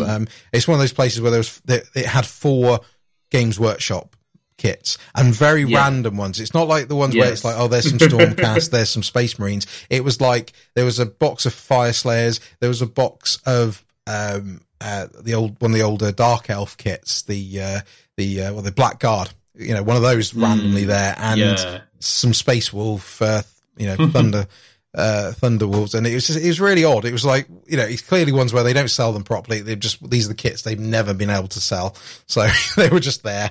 But at the same time, I bought a hobby station, which obviously, if you're not familiar, it's one of those sort of plastic sort of things you put on your hobby desk, which holds your paints, your glues and everything. And it's nice actually, because I tend to do hobby up here in my office where I record right now. And so if I want to be sociable, I can do it down in the lounge as well. And it's quite nice because obviously you can pick up your hobby station and go do that. Again, very obvious thing to say, but if you don't have one, do consider one if you tend to hobby in multiple parts of your home. Lastly, I made a bit of a decision the other week, and it's very much like me. And that is that I don't feel like I'm feeling my Space Wolves anymore.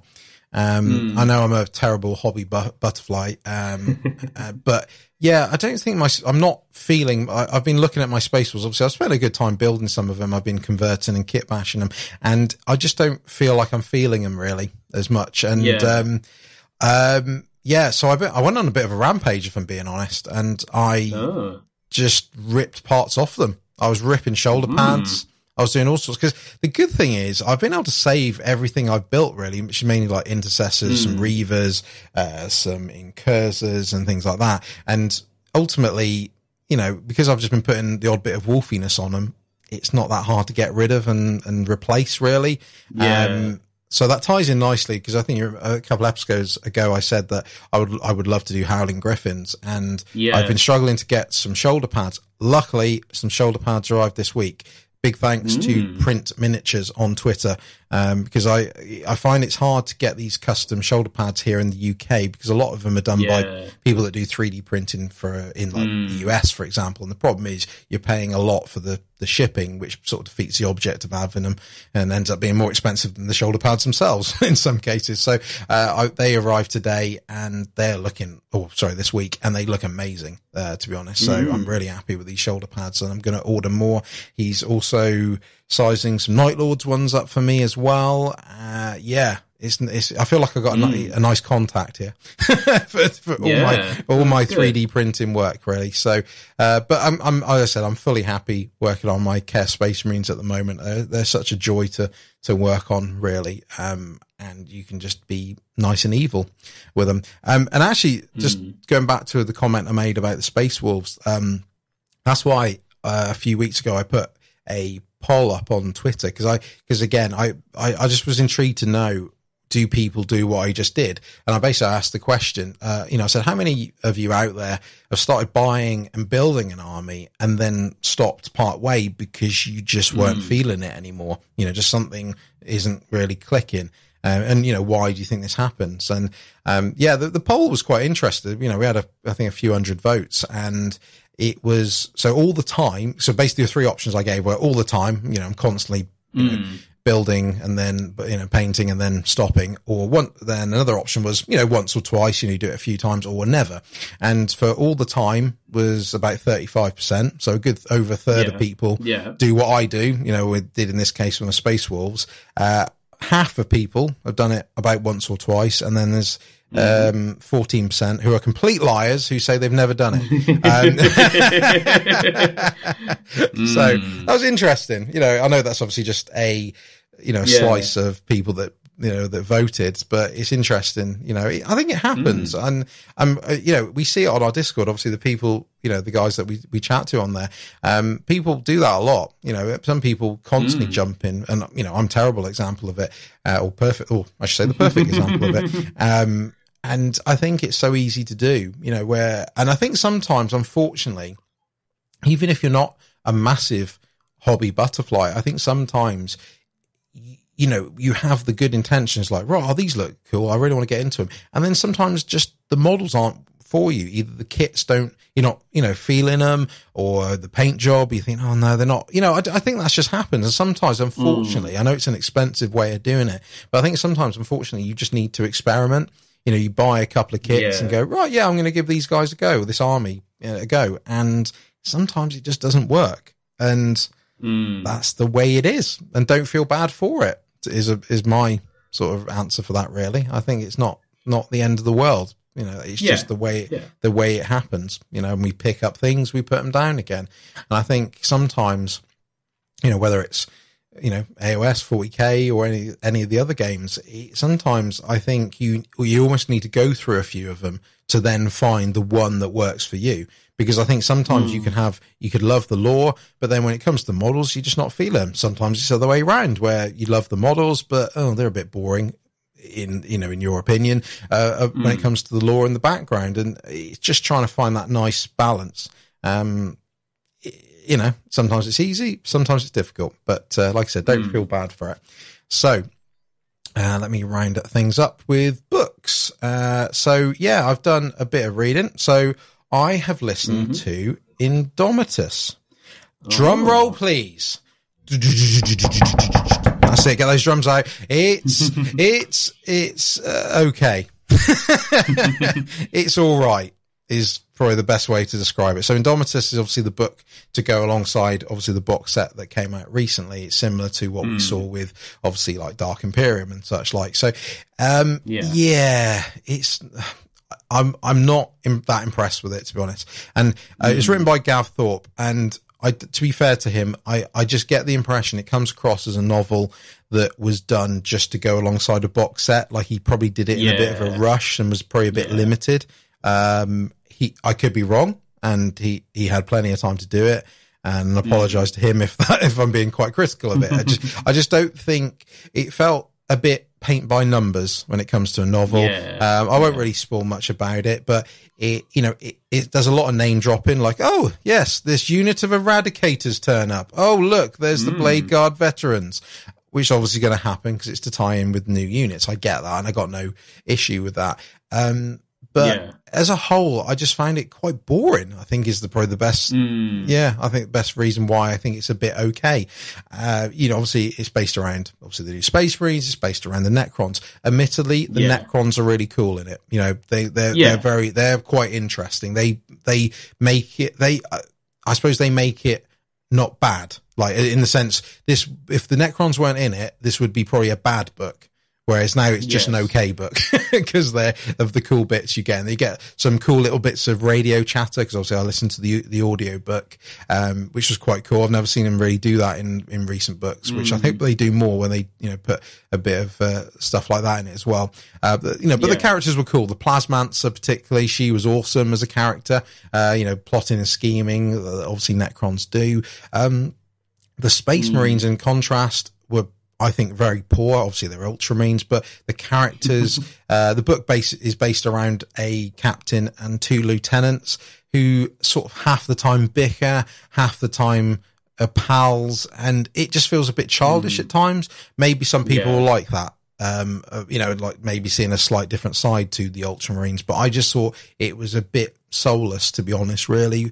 It just felt like the Marines were just there just to show off the new units and such. The story, again, is based, again, without spoiling it really, if you listen to the last episode where we did the whole Psychic Awakening rundown, if you remember when I spoke about the Pariah book, that obviously there was talk about the stillness and, those pylons and such like that were causing humans to sort of, basically go all, tired and exhausted and lose the will a bit. It's based around that, basically. So, again, that's not really spoiling because that's just what the book is about. So, I'm not saying don't read or listen to it, but I would just say be a bit reserved about it. It's, don't be expecting greatness, because it's not greatness.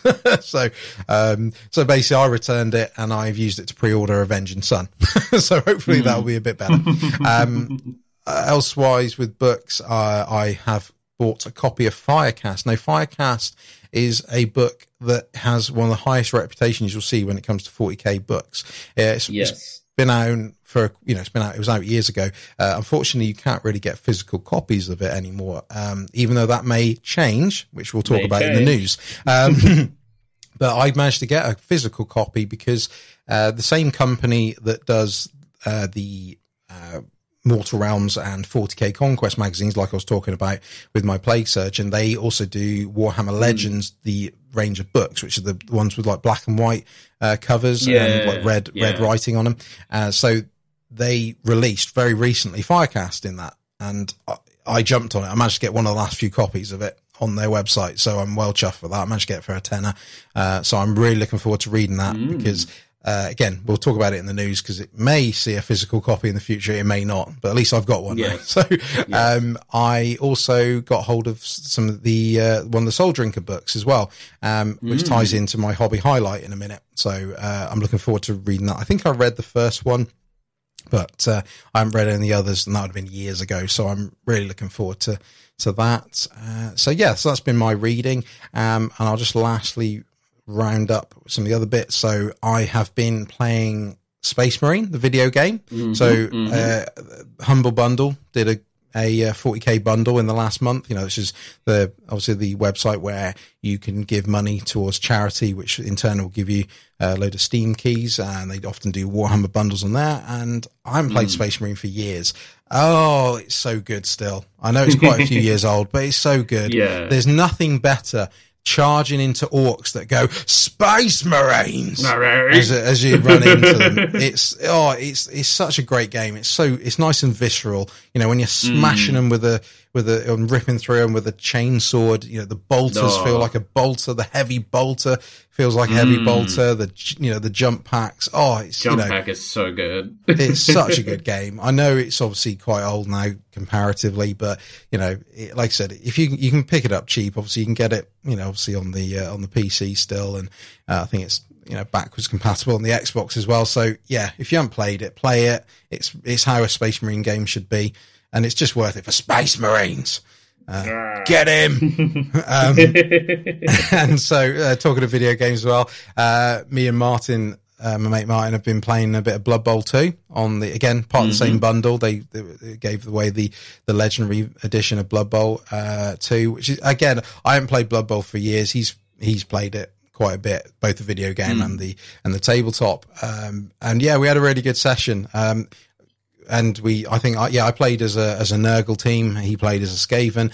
And I think he beat me about 3 or 4-0 in the end, but it was a good game. And to be fair, I think I cost myself a few touchdowns and you got to be a bit careful with the video games because you can get a bit trigger happy with your mouse, and you end up pressing something and you're like, no, I didn't want you to do that. They fumble and then you lose the turnover and, you lose the game.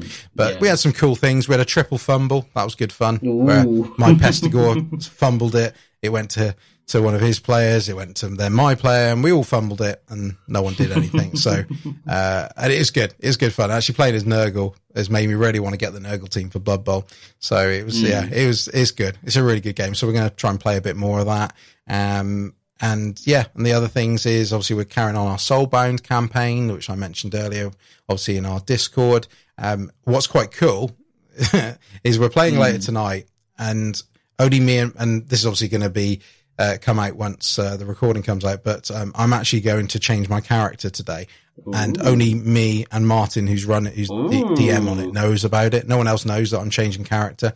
And obviously this is coming out after it happens. So, I just basically, I've been playing a Stormcast, and I'm just not feeling being a Stormcast. When we did the D&D campaign beforehand, where I played a witch elf, Melagora, I loved it. I loved being bad. I want to, go in, blade swinging without any consequence. The problem is playing as a Stormcast, from a narrative point of view, I know you can, but you can't, if you see what I mean, really. It doesn't really fit. Yeah. I have to be quite noble. I don't like playing noble. So after this recording this afternoon, before we play tonight, I'm going to build myself a character where I can be sneaky and nasty. I haven't decided yet.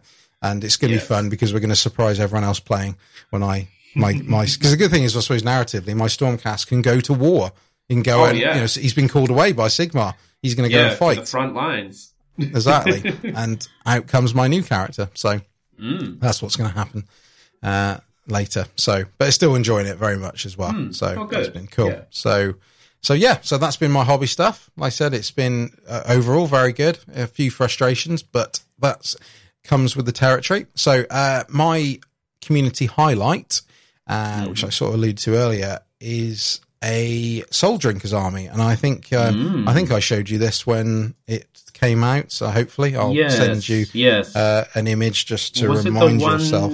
Was it the one on Play on Tabletop where they had the Gilliman stand in as the head librarian? That's right. Yeah, you know exactly what I'm talking about. So yeah, basically this is quite funny because obviously it ties in with one of my previous community highlights. So obviously a few episodes ago, I highlighted, said Play on Tabletop, which is a 40k bat rep YouTube channel where they're well known for doing 40k in 40 minutes or 30 minutes in some cases.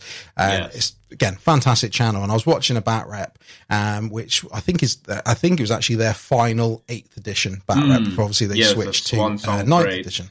Yeah, that's it. So basically in this one, there's a Soul Drinkers army by Jim Vessel. Jim Vessel is a big competitive player. If you're into competitive, you may know his name. And like I said, he's built a Soul Drinkers army, which looks outstanding in my opinion. I think it's such a fantastic looking army. And like Cameron alluded to, he plays them as Ultramarines, but for Sarpedon, which is obviously their well-known chapter master librarian that has mutations.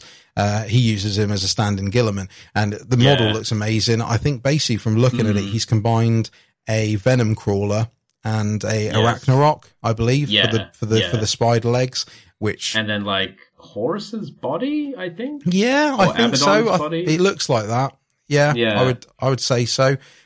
He's used Palanite Enforcers from Necromunda as scouts. That works really, really well. Yeah. He's obviously used, you can see the new Leman Russ. Not Leman Russ. Sorry, wrong Space Wolf. Ragnar Blackmane, I should say. Yeah.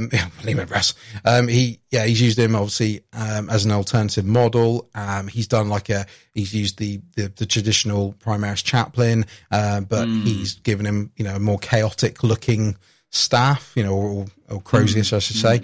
And it's just awesome. And one thing he's done, which I like, is on his Invicta war suits, he's done that thing where you cover up where the pilot is. because obviously I think you can get them on like 3D printing websites, which I think actually looks nicer than seeing the baby carrier side of things. So it's such, again, I'll put the link in the description. And like I said, it's nice to see soldering because you're a fan of soldering, because I think I remember when we covered obscure chapters, they were one of your picks from Cameron. Yes. And it's really nice army. Again, the painting on it is unbelievable as well, but just the very cool conversions, very, not over the top, apart from obviously Sarpedon, but he was going to be over the top anyway. He's a librarian that turned into a spider. Well, of course it was going to happen.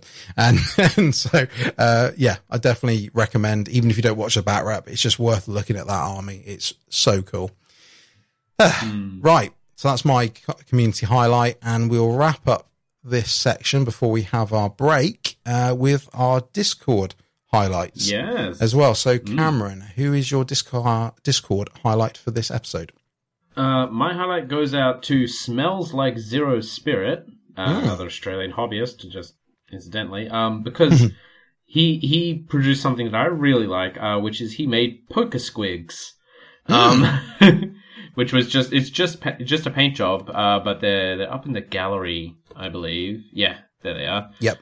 They're just squigs painted like a Pokemon. So we've got a Squirtle, we've got a Bulbasaur, we've got a Charmander, a Pikachu, and I believe a Ghastly. One of them is just purple with something in its mouth, so I'm going to say that's a Ghastly or a Haunter. These are really cute, and they really show off how easy it is to get a theme across with just painting, nothing else. There's no conversion work on any of these. They're just standard squigs, but they're so cute. I love them. Yeah. They look really good. I like what he does, because I always find he catches you unaware with what he does. He'll just all of a sudden go, look, this is what I've been working on, guys. And like, what? Yeah. Pokemon squids. It's great. I love it. I love it. It's always outside the norm, which is fantastic. So no, awesome work there. My highlight would be Alan on our Discord. Yes. I'm really impressed with what Alan's been doing recently, because he, a bit like a lot of us, he's a returning person to the hobby, in recent times. And what I'm impressed with is he tends to be tackling the armies which I consider quite difficult to paint, which would be he's been doing Sisters of Battle a while ago, but predominantly he's been working on his Realm Lords at the moment. And I don't find them as someone that's never touched Realm Lords, I find it very impressive with what he's been doing, because he's using purple in his scheme, so he's already in my good books straight away. Purple makes everything better. But no, I suppose my biggest compliment to him is how brave he's being with what he's doing, because again, when you're getting back into the hobby and you're trying to keep things what I'd consider straightforward, Realm Lords I wouldn't consider a straightforward army to paint. They've got lots of little details. You've got those big ass spears which scare me from breaking, and he's done, like I said, a lovely white and cream and purple type of color scheme. And like I said, even going back to his Sisters of Battle, fair play to him for tackling stuff which is not straightforward, in my opinion. So you're doing well, mate, doing well. Definitely. Cool. Right, well, I think that's been part one. I think we've covered all the hobby goodness, and then so I think we're going to take our first and only break, because obviously we only need the one now. And when we return, we're going to see what's in those Warhammer headlines. Back soon.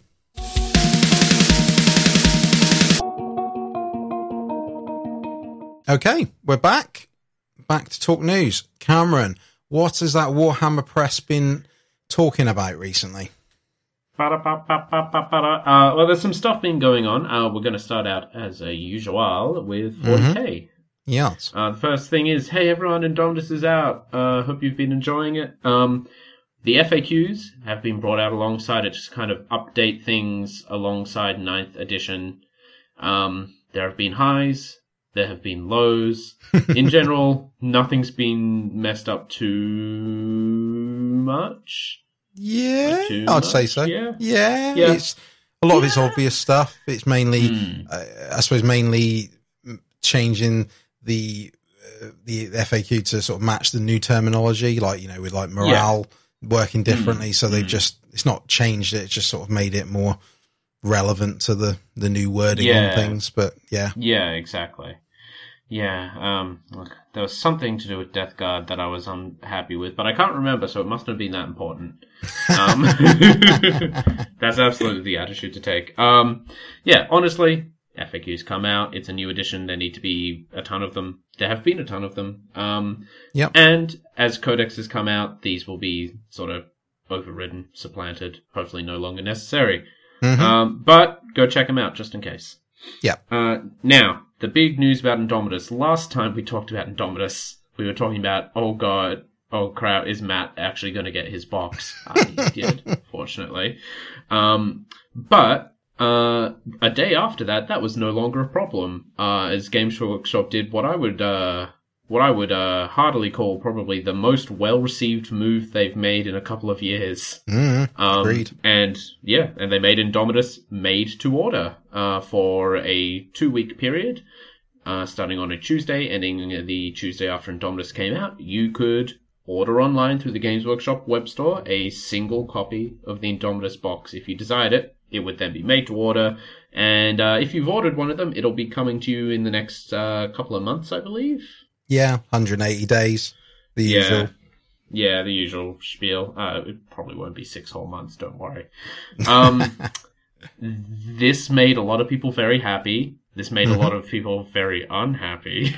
And Scalpers. we know who those people are. Yes, exactly. Could hear their tears. I saw some scalpers in some common threads who are pretending not to be scalpers. It's like, I think it ruins the limited availability sense of accomplishment or whatever. Yeah, so you just one. wanted to sell it. Sure.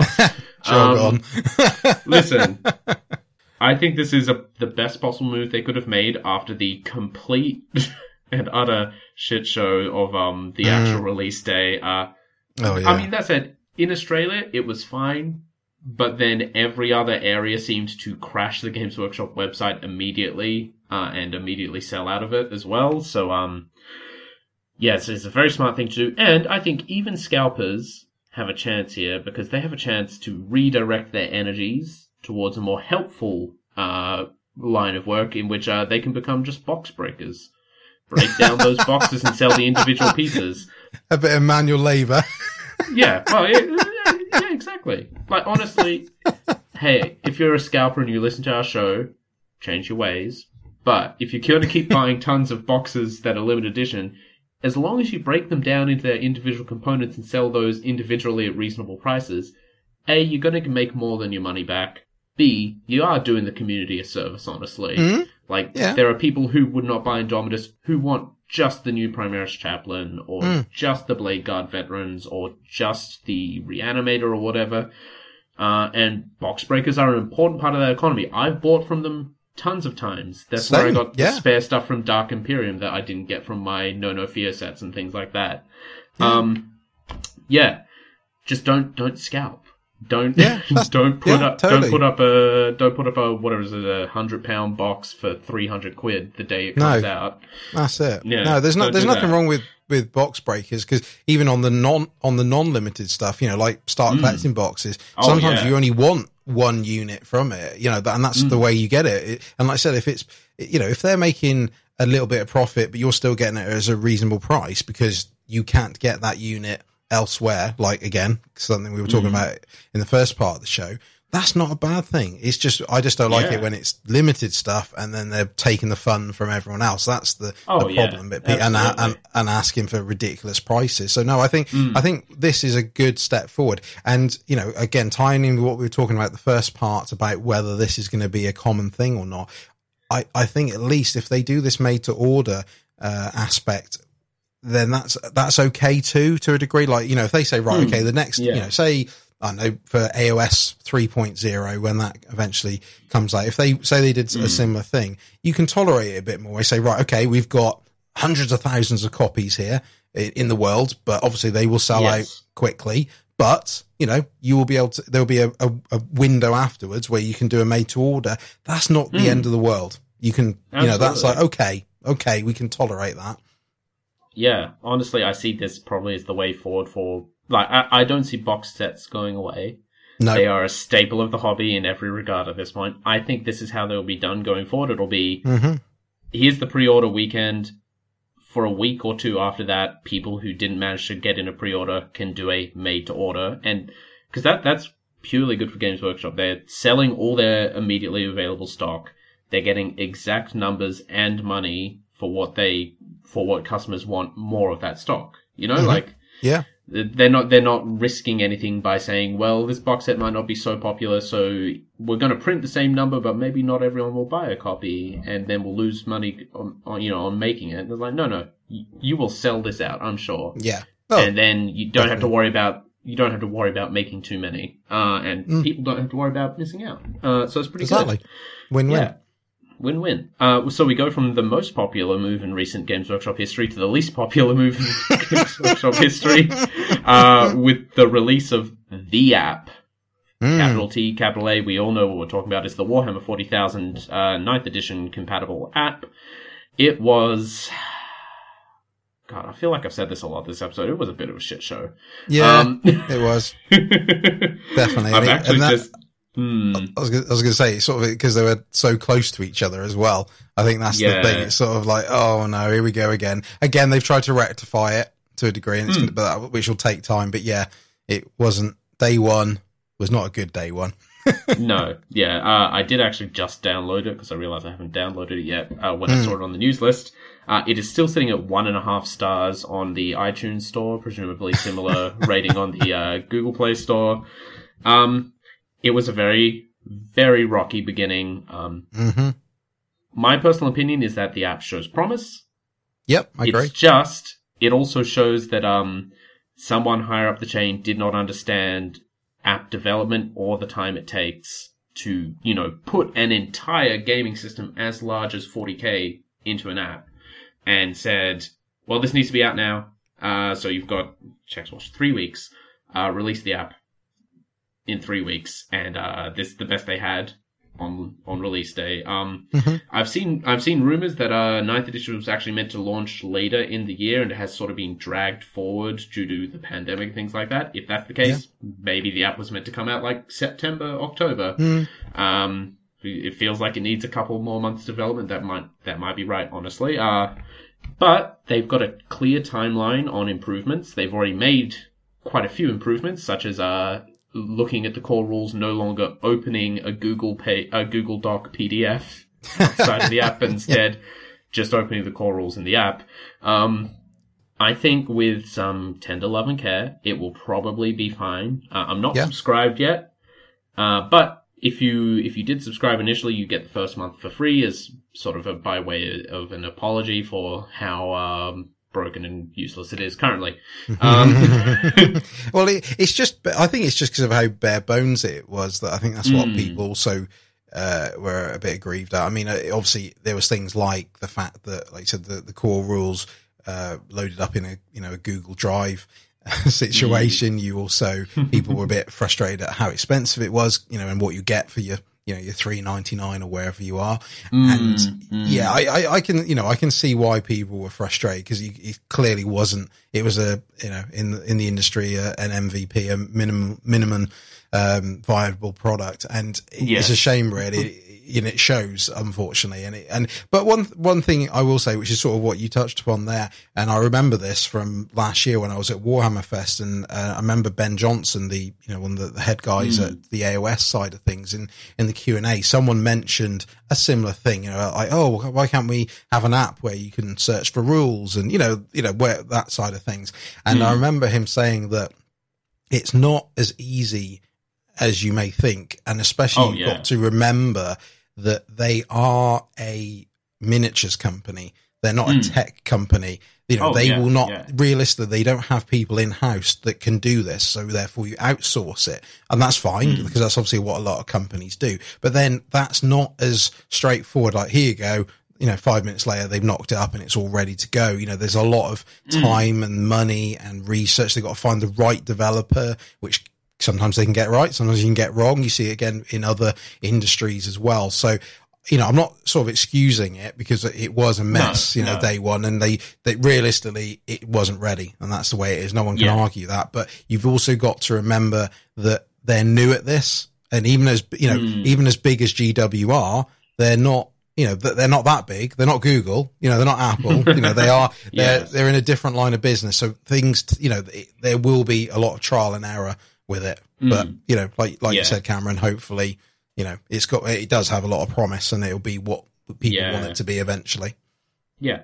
Well, something that, however, they are quite veterans at is giving previews.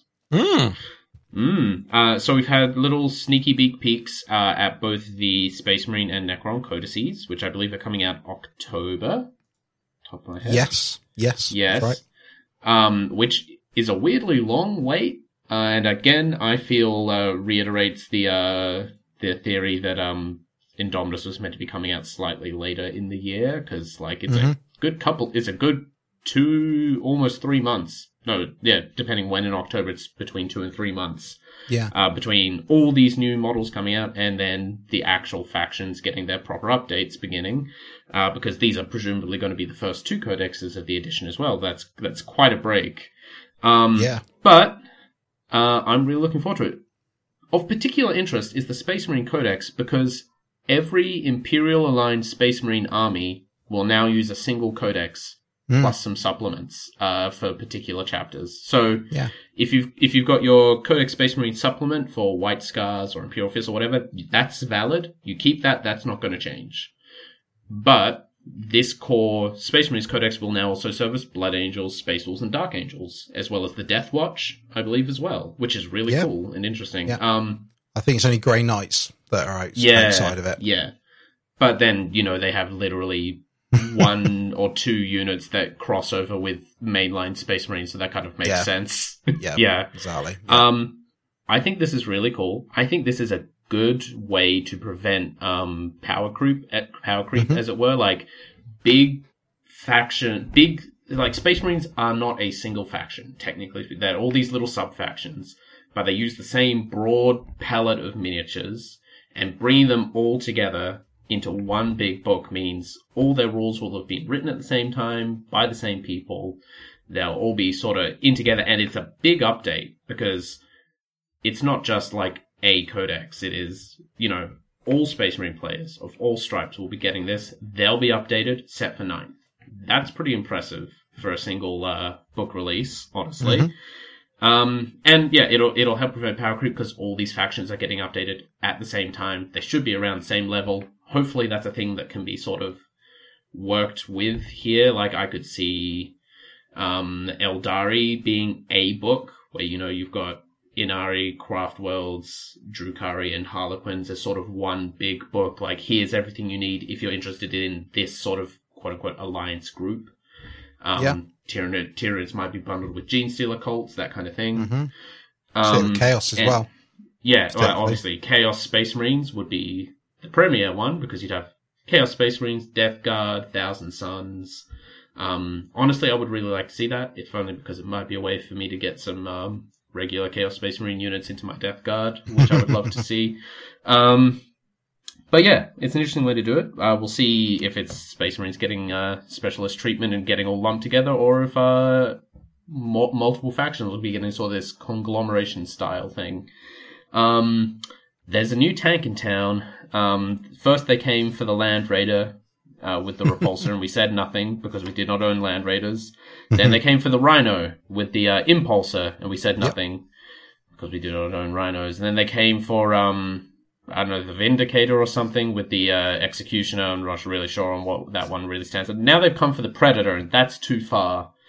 The Predator is the classic Space Marine tank for me. The Gladiator is a repulsor chassis mounting sort of Predator equivalent weaponry. So there's a turret with twin Onslaught Gatling cannons, or a turret with a laser destructor, sponsons with lots of storm bolters or multi-melters or heavy bolters. It can have some las cannons on there, that kind of thing.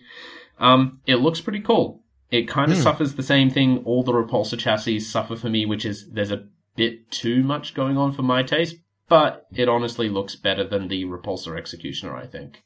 I totally agree. I think that's the thing for me. The Executioner just is too busy. It's not symmetrical and it looks odd. Whereas I think this, luckily, is a bit of a nicer balance. the Gladiator. I think that, it's still a bit busy, but it's a better kind of busy. It's it's a bit more like a tank rather than a tank where, your 5-year-old has just glued loads of guns on it for no reason. Yeah. This is what the Executioner is. So, I like it. And I like the fact there's different variants. I like the fact there's the Valiant, the Reaper, and the Lancer. I like the fact they're all for different purposes. There's like an anti-infantry, there's an anti-vehicle, there's a sniper one. It's nice. I think that's a nice touch. And also they got different data sheets as well from what I remember reading, so which is cool. So and I presume it's all going to be in the same box, I would imagine, as well. So Absolutely. That's pretty cool. The Necron preview there was a little less interesting because it was just a slightly closer look at the monolith, which we've already seen a lot of the new monolith already. But it's a nice looking big black pyramid. So I won't say no to it. It looks pretty cool. I probably won't be getting one just because that's not what I'm feeling with the way I'm doing my Necrons. But it's cool. It's updated. It doesn't have the little green rods or the big green crystal, see-through plastic crystal anymore. It's probably for the best. It looks pretty cool. The really interesting here was a short preview of it looks like so in Age of Sigmar last year, pretty much every faction got a new character model. Yeah? I think literally every faction except Death Rattle or something like that. Death Rattle and the Dead Walkers I think were left out, and that's about it. And pretty much every other faction got a brand new model released in boxes like that. We got a little flash teaser video of, it appeared to be a Sisters of Battle, and it was later confirmed to be a Sisters of Battle Palatine, which is a Sisters of Battle Lieutenant. There's a Death Guard model, there's an Orc model, there's a Dark Eldar model, which everyone is pretty sure is Lelith Hesperax. Very exciting. It looks like it's gonna be a new model for each faction, which would be nice. There are some factions that desperately need new models. And hopefully more than a single new model for each faction, but we'll see. Can't get too greedy, I suppose. And that's what's coming in future. They're like, everyone's going to get something, which I'm excited about. The Death Guard Tease model, I reckon, is like a new Lord of Contagion mantle, I think so too. the one I designed. Lord of Virulence or a Lord of Afflictions or something. It's going to be interesting. Everyone thinks it's a Demon Prince. I'm like, it's a bit it's not normal sized. It's too small. It just doesn't look right. Yeah, exactly. But yes, the future is bright and exciting. I'm really looking forward to all of that. There are new starter sets, paint sets, and a box of new terrain out for pre-order from yesterday. They're also for pre-order today, obviously. These are the 3 little starter sets. So you've got your Recruit Edition, which is just 5 Intercessors and a Lieutenant versus 10 Warriors, 3 Scarabs, and a Royal Warden on a basic paper mat and the box itself for quote-unquote terrain.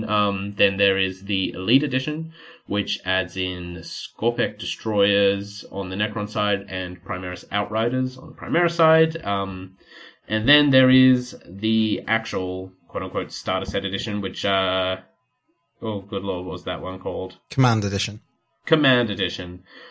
which swaps the Royal Warden for an Overlord, the Primaris Lieutenant for a Primaris Captain, and adds in a proper playmat, the foldy ones that I like, and a bunch of terrain. These are the 3 new starter sets. I think, personally, Recruit and Elite are pretty good value. And I would say especially Recruit is insanely good value. I'd agree. You're getting 10 Warriors, 3 Scarab Bases, 5 Assault Intercessors, a Primaris Lieutenant, and a Royal Warden for 65 Australian dollars, which is, just 10 Intercessors is 80 or 90 bucks here. So, it's ridiculously well priced. The Elite, again, pretty well priced. It's about double that. 120 is like a cheap start collecting box, but you've got some decent stuff in it. I'm not 100% sold on the Command Edition. It is $10 more than Dark Imperium was here. And the difference is it has terrain instead of a ton of more models. Like Dark Imperium had, I think, about 20 more models in it. And had a much greater variety of models as well on both sides, but didn't have terrain, whereas this has terrain and then 10 Warriors, 5 Intercessors, etc., etc. On honestly, they're all pretty good. I'm not sold personally on Command Edition, but I will probably be buying like 2 or 3 Recruit Editions over the next couple of years as I add more Warriors / do some Space Marines at some point. We'll see. I really want to take Assault Intercessors and switch the arms for Intercessor Assault Bolters, so I could have Intercessors with Assault Bolters in an assaulting pose and actually running forwards. That'd be fun. But we'll see. But they're available. The paint sets are fun. They've got the newer paints in teeny tiny bottles. By teeny tiny I mean standard size bottles. Nice and easy. And if all you want is the new terrain, you can get the new terrain and a playmat for about the price of a Start Collecting box with the new terrain set, which is nice. Yeah. I mean, I think that it. Yeah, you're right. You're going to get mixed value out of these boxes. I like the fact that they've taken the same approach as last edition, where you had First Strike, No Fear, and Dark Imperium. So obviously they've done the tiered sets as well. I think you're right. The Command one, it depends. I think if you're low on terrain, then it's a good deal, because obviously remember you get the bigger book as well. You don't get the same. It's true. Not technically the same book as the one you get in Indomitus. From memory, it's a slightly smaller version of it, but obviously it's the normal sort of rules one.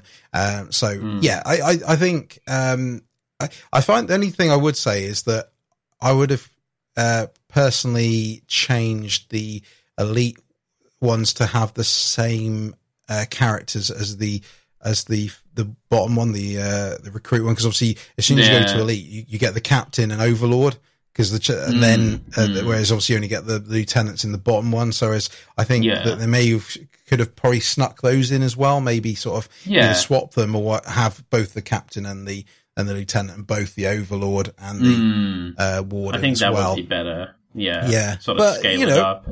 But people have got options, and like we said, even though we're anti-scalpers, we're there's going to be the box breakers. So once these sign off of these, exactly, you're going to get like you just said, Cameron, where you want to take your assault intercessors and put bolt rifles on them. There's going to be hopefully a quick, easy way to do that, and a cheap way of doing that, because there's going to be a load of assault intercessors around on eBay. Yes, there will be. I'm looking forward to that. Also previewed, but not currently available, and we don't know when. They're probably coming with the Space Marine Codex in October. The Blade Guard veterans are going to be in a multi-part kit, which is fun. It seems they've got some head options. You can have the bolt pistol out instead of the storm shield, and just have the storm shield tucked on the back, that kind of thing. They're nice models. It's nice to know they'll be going multi-part. I really hope the Scorpic Destroyers do as well, please. This kind of probably kills my hope that they do. But yeah, interestingly enough, no news about the Reanimator, Plasmancer, and Cryptothrall, Scorpic Lord, the Primaris Chaplain, or the Judiciar, or the Eradicators. Yep. Presumably those will all be coming separately as well, because and maybe not those exact models, but kits of those models, I really hope are coming, because otherwise they are completely unavailable now. Yeah. Which would be crazy. I think we may see some new Start Collecting boxes. Oh, that'd be interesting. Or like a Start Collecting expansion, maybe, like something like that. Or you could have like Warriors of the Faith and have like a little Blade Guard, Judiciar and Chaplain. Yeah, something like that. To, or Fire and Fury, and there's the Eradicators. Here's your little easy to build whatever. Tack them on. Well, that'd be good. I was thinking that, because I think from memory they're all on the same sprue. So because obviously at the moment again, if I remember it, the Intercessors are on their own sprue, the Outriders are on their own sprue, and the Lieutenant and Captain are on their own separate sprues, whereas all the other Marine stuff, for example, is on one. So that could be, because you'd have the Chaplain, Judiciar, the Eradicators, and all the Blade Guard stuff. So that could be some sort of, like I said, Start Collecting box or expansion type thing. Because it suffers from the same thing as the Stormcast, going back to that Lord Relictor example I used earlier in the episode, where they're stuck on the same sprue as all these other units. So I think that's where they may try and get away with selling it that way. Yeah. Also, Yeah, the little breaking news. Thanks, Ooh. Martin. You've posted this in Discord for us. So Games Workshop's talking about extending on from your start collecting boxes. And they say the Invader ATV, Primaris Firestrike Servo Turret, Locust Heavy Destroyer, and Canoptech Doomstalker are all coming soon because these boxes were designed with their inclusion in mind and actually have like stats and rules for them in there. Oh, right. Okay. So presumably these will actually be the expansions. So I just want to see those I want that chaplain. I don't want anything else from Indominus anymore. I just want that chaplain. We'll see. But this sort of reinforces the theory that the Invader, the Firestrike Turret, the Locust Heavy Destroyer, and the Doomstalker might all be easy to build or relatively cheap kits.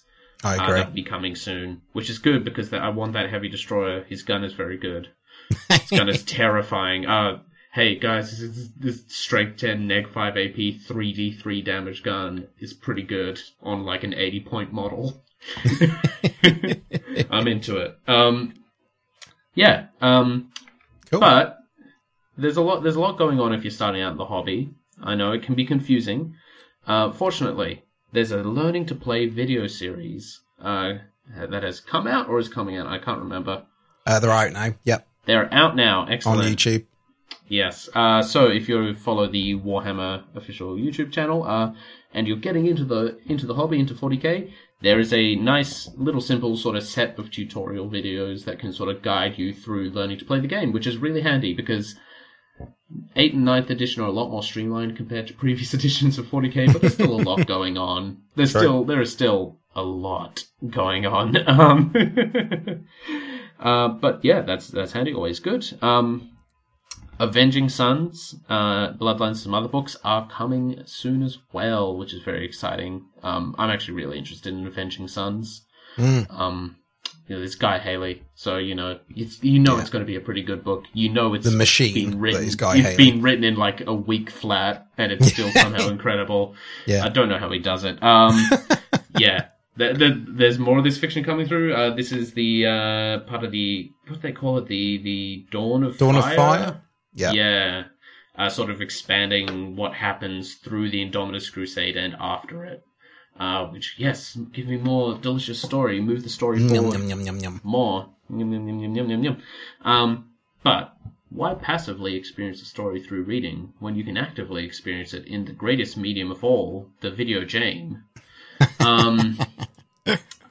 So, with the Xbox Series X reveal / like informational seminar thingamajig that happened a couple of weeks back, we got a trailer in the mainline presentation, which I didn't expect. We got a trailer for a game called Darktide. This is a game by the same studio that has done Vermintide and Vermintide 2. And this is essentially Left 4 Dead in the Underhive.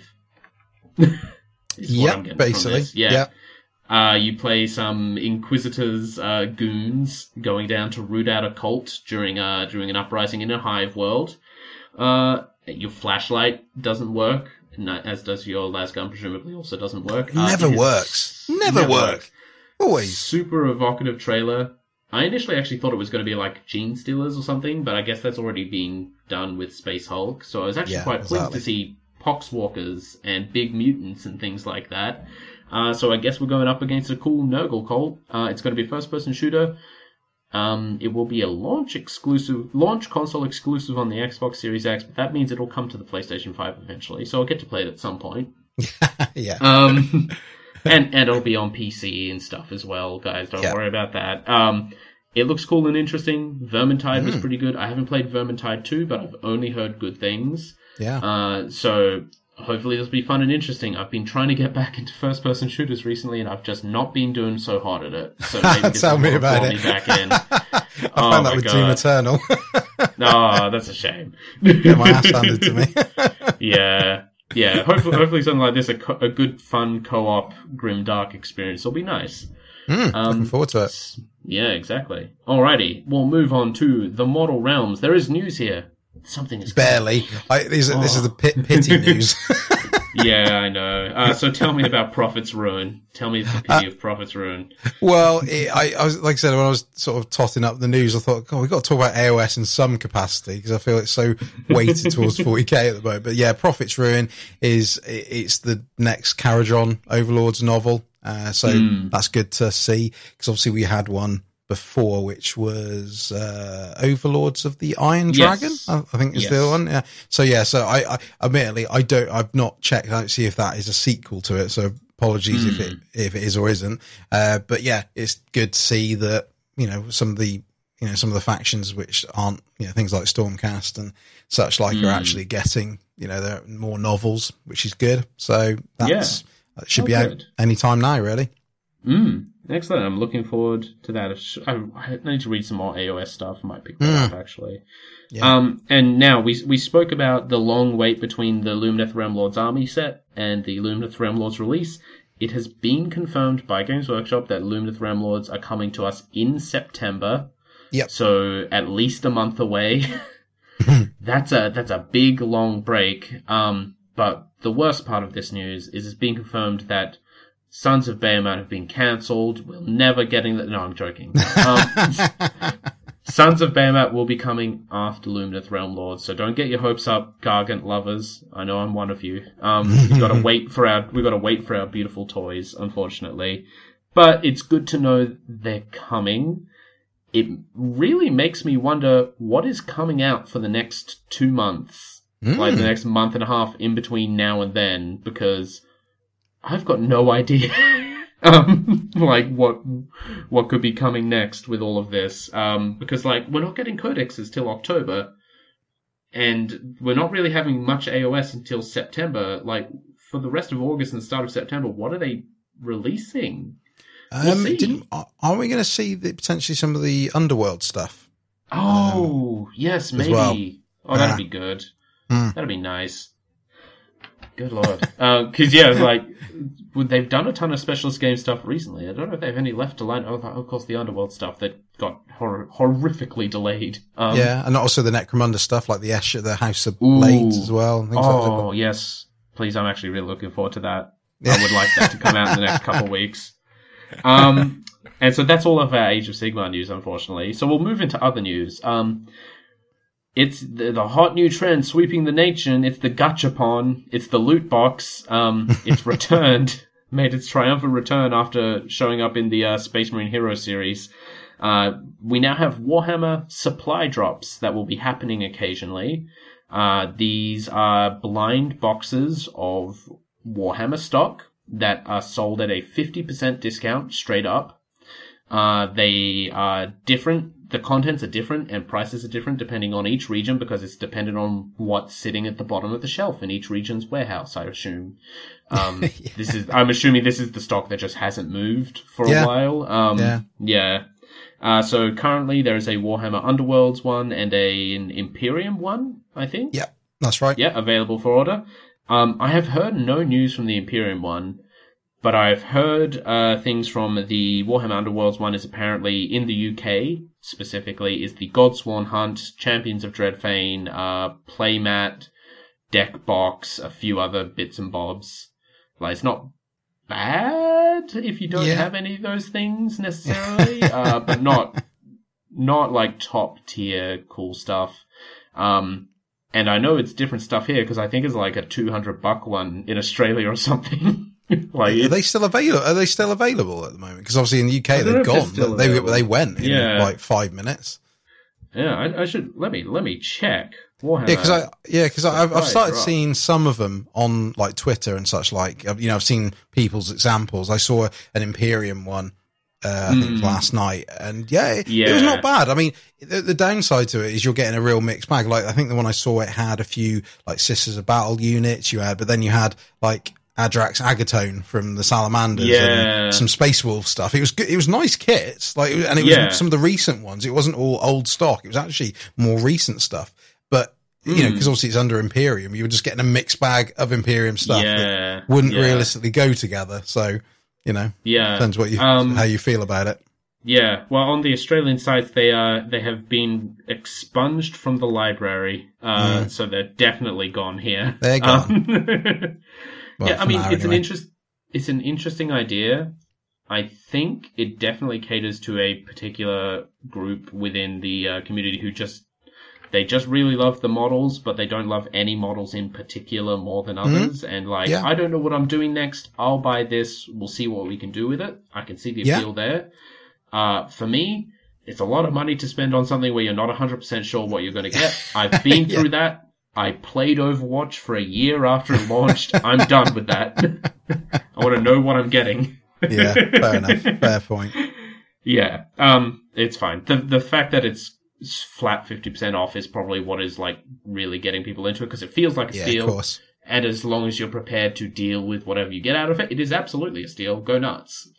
Just, don't be mad when you get nothing but Wolfen or something like that. I don't know. I don't know what doesn't move in the Imperium line. I don't pay attention. And I don't care, because there's something much more interesting being previewed, which is the Wolfenberg Crypt Stealers and a new edition of Blood Bowl. Yes. Woo. Very exciting. First off, new edition of Blood Bowl, super cool. Getting everything sort of updated. The new human team and orc team are goddamn incredible looking. They are. They're both absolutely awesome, because it's Imperial Nobility and the Black Orcs, isn't it? And they look awesome. Oh, so good. They're so insane. I've seen the orc community, as in orcs for 40k, go nuts over the star player for the Black Orcs, saying, well, here's Snakebite Warboss, because it's an orc the size of an ogre running around with 5 skulls and half of a ghoul stuck to his back. Yeah. He's so cool. I also love the Imperial Nobility player, like, holding up his arm, and there's the eagle with 2 medals draped around its neck and stuff. Oh, it's so glorious. I love the one with the pipe as well. Smoking a pipe. Yes. It's great. Yes. It's so, and you've got female characters in there as well, which is awesome. Yeah. You've got some of the lines, well, I'm assuming they're linesmen or women. Yes.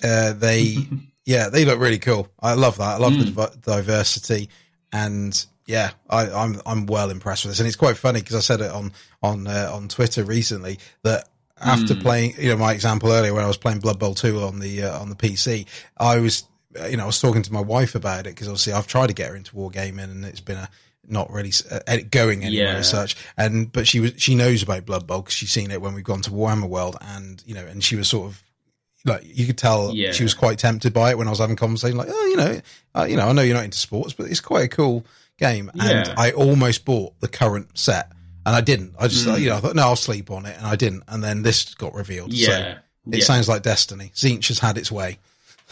Yeah, exactly. Exactly. But for me personally, all those things swept aside, I'm not interested in them. All I want is the Wolfenberg Crypt Stealers, which is our spooky Halloween-themed undead team. You've got werewolves, you've got flesh golems, you've got ghouls and zombies and scarecrows and ghosts. Yeah. It's so Blood Bowl. It's and I say so Blood Bowl, like, Blood Bowl is technically like Warhammer Fantasy adjacent, but these Wolfenberg Crypt Stealers take that step further into the absurd, where they are definitely no longer Warhammer Fantasy models and are definitely just only Blood Bowl models. Whereas, like, the orcs and the humans wouldn't look out of place in an Empire or a Greenskins army. You know what I mean? Yeah. Exactly. Yeah. They're so good. Oh my god, I just love it. It's so good. And I'm so pleased. I'm so pleased for, again, I know I repeat this a lot, but I love it when the specialist games get an uplift. It's like, no, we've not forgotten about you. I know obviously with Blood Bowl, they've been pretty consistent over the, with releases with new teams and star players. But again, it's always nice when we're going to update it. Here come, we're not getting rid of it. It's, it's still one of our babies. We're keeping it, and it's getting an update, and I can't wait. I really can't wait to grab that. Yeah. Speaking of specialist games, Warhammer Underworlds, the roadmap has been released for the rest of the year, which this is one of the things they did with Necromunda. I'm really glad they're doing it for this as well. I kind of just wish they would do it with everything. It would really make our jobs a lot easier. It would. So there was a free solo play that you could download and play yourself in July. In August, you're correct. The rest of the month is probably going to be, it'll probably just be 1 week of this month, either next week or the week after. The Iron Jaws and Daughters of Cain warbands for Beastgrave are going to be released. Super cool. I really want to get that Daughters of Cain warband because they're all incredible models. Yeah. Then in September there'll be a multiplayer expansion available for purchase, which is interesting to see them go, because Underworlds feels super tight whenever I play it. Like, it's super well balanced for like that 2-player back and forth quick gameplay. I've played it multiplayer before and it always felt slow and clunky because so much more was going on. Yeah. I would really like there to be a multiplayer expansion that made the game run as fast and smoothly as it does with 2 people, because that'd be great. It'd be awesome. Then in October, you can download some free fighter cards for multiplayer. So this is interesting. I don't know if they're new fighters from various Age of Sigmar models or if these will be like you can make your own. It's not 100% sure there. In November, there's going to be a free downloadable expansion, which is interesting. I don't think there's going to be an app, but I guess it'll be like just a big PDF of like, here's new missions or a new way to play the game or whatever. And then in December, Season 4 is going to release. And the emblem for Season 4 is super interesting, because it gives lots of people tryptophobia. No, it's a skull with too many eye holes. And people have theorized that these are the Silent Ones, the insect-like creatures that once lived in the Beastgrave, and whose like etchings and skeletons can still sometimes be found down there. And I would love to see this as like a precursor to here's a crazy insect-based destruction faction. That'd be really cool. Bring it on. We won't know until December, of course, but God, it'd be cool if the silent people got a thing. And it's nice, like I said, we know it's coming now. Like, if you're really into Underworlds, if you're a pro player, really into it, it's like, right, December, that's when the new season's kicking off, And obviously rotation will happen with cards and such like. So no, that's really good. It's nice and transparent. Love it. Yeah, like I said, do this for every aspect of the hobby, please, God. Like, you can amend these very simply. You can just edit the image if something happens with like release dates, and we'll understand. We just want to know what's going on, please. Then for Adeptus Titanicus, the Defensive Riser has been released, I believe. It should be out now. Yeah, out this weekend with Cerastus Knight boxes to build Castigators and Atropos. Atropos? No. What's the other one? Not the Atropos, the one with the Acheron. That's the variant. The Cerastus Knight Acheron and Cerastus Knight Castigator box set for Adeptus Titanicus coming out with that. Obviously dealing with defending Forge World Riser and all that. Adeptus Titanicus models continue to be cool and tiny and fiddly, and I continue to resist the urge to get a ton of them. Same. They're so cute. I love them. Again, this is basically all like, isn't it great that Games Workshop ports their specialist games? Because the next thing up is Aeronautica Imperialis, Vulture gunships, and Arvis lighters are coming soon, I believe. TM? Yes, they are. Yeah, I think they're up for pre-order probably now or about to. So yeah, if you're into Aeronautica, you've got, and I think they're Forge World ones as well. Yes. I have no idea how an Arvis lighter would play into Aeronautica Imperialis, seeing it has no weapons and is a troop transport. But it might be interesting. It could be for like certain missions as like you could do an escort mission, I guess, or something like that. Yeah, or that'd like be cool. Get points for it touching down at certain places and things like that. I don't know. We'll see. Yeah.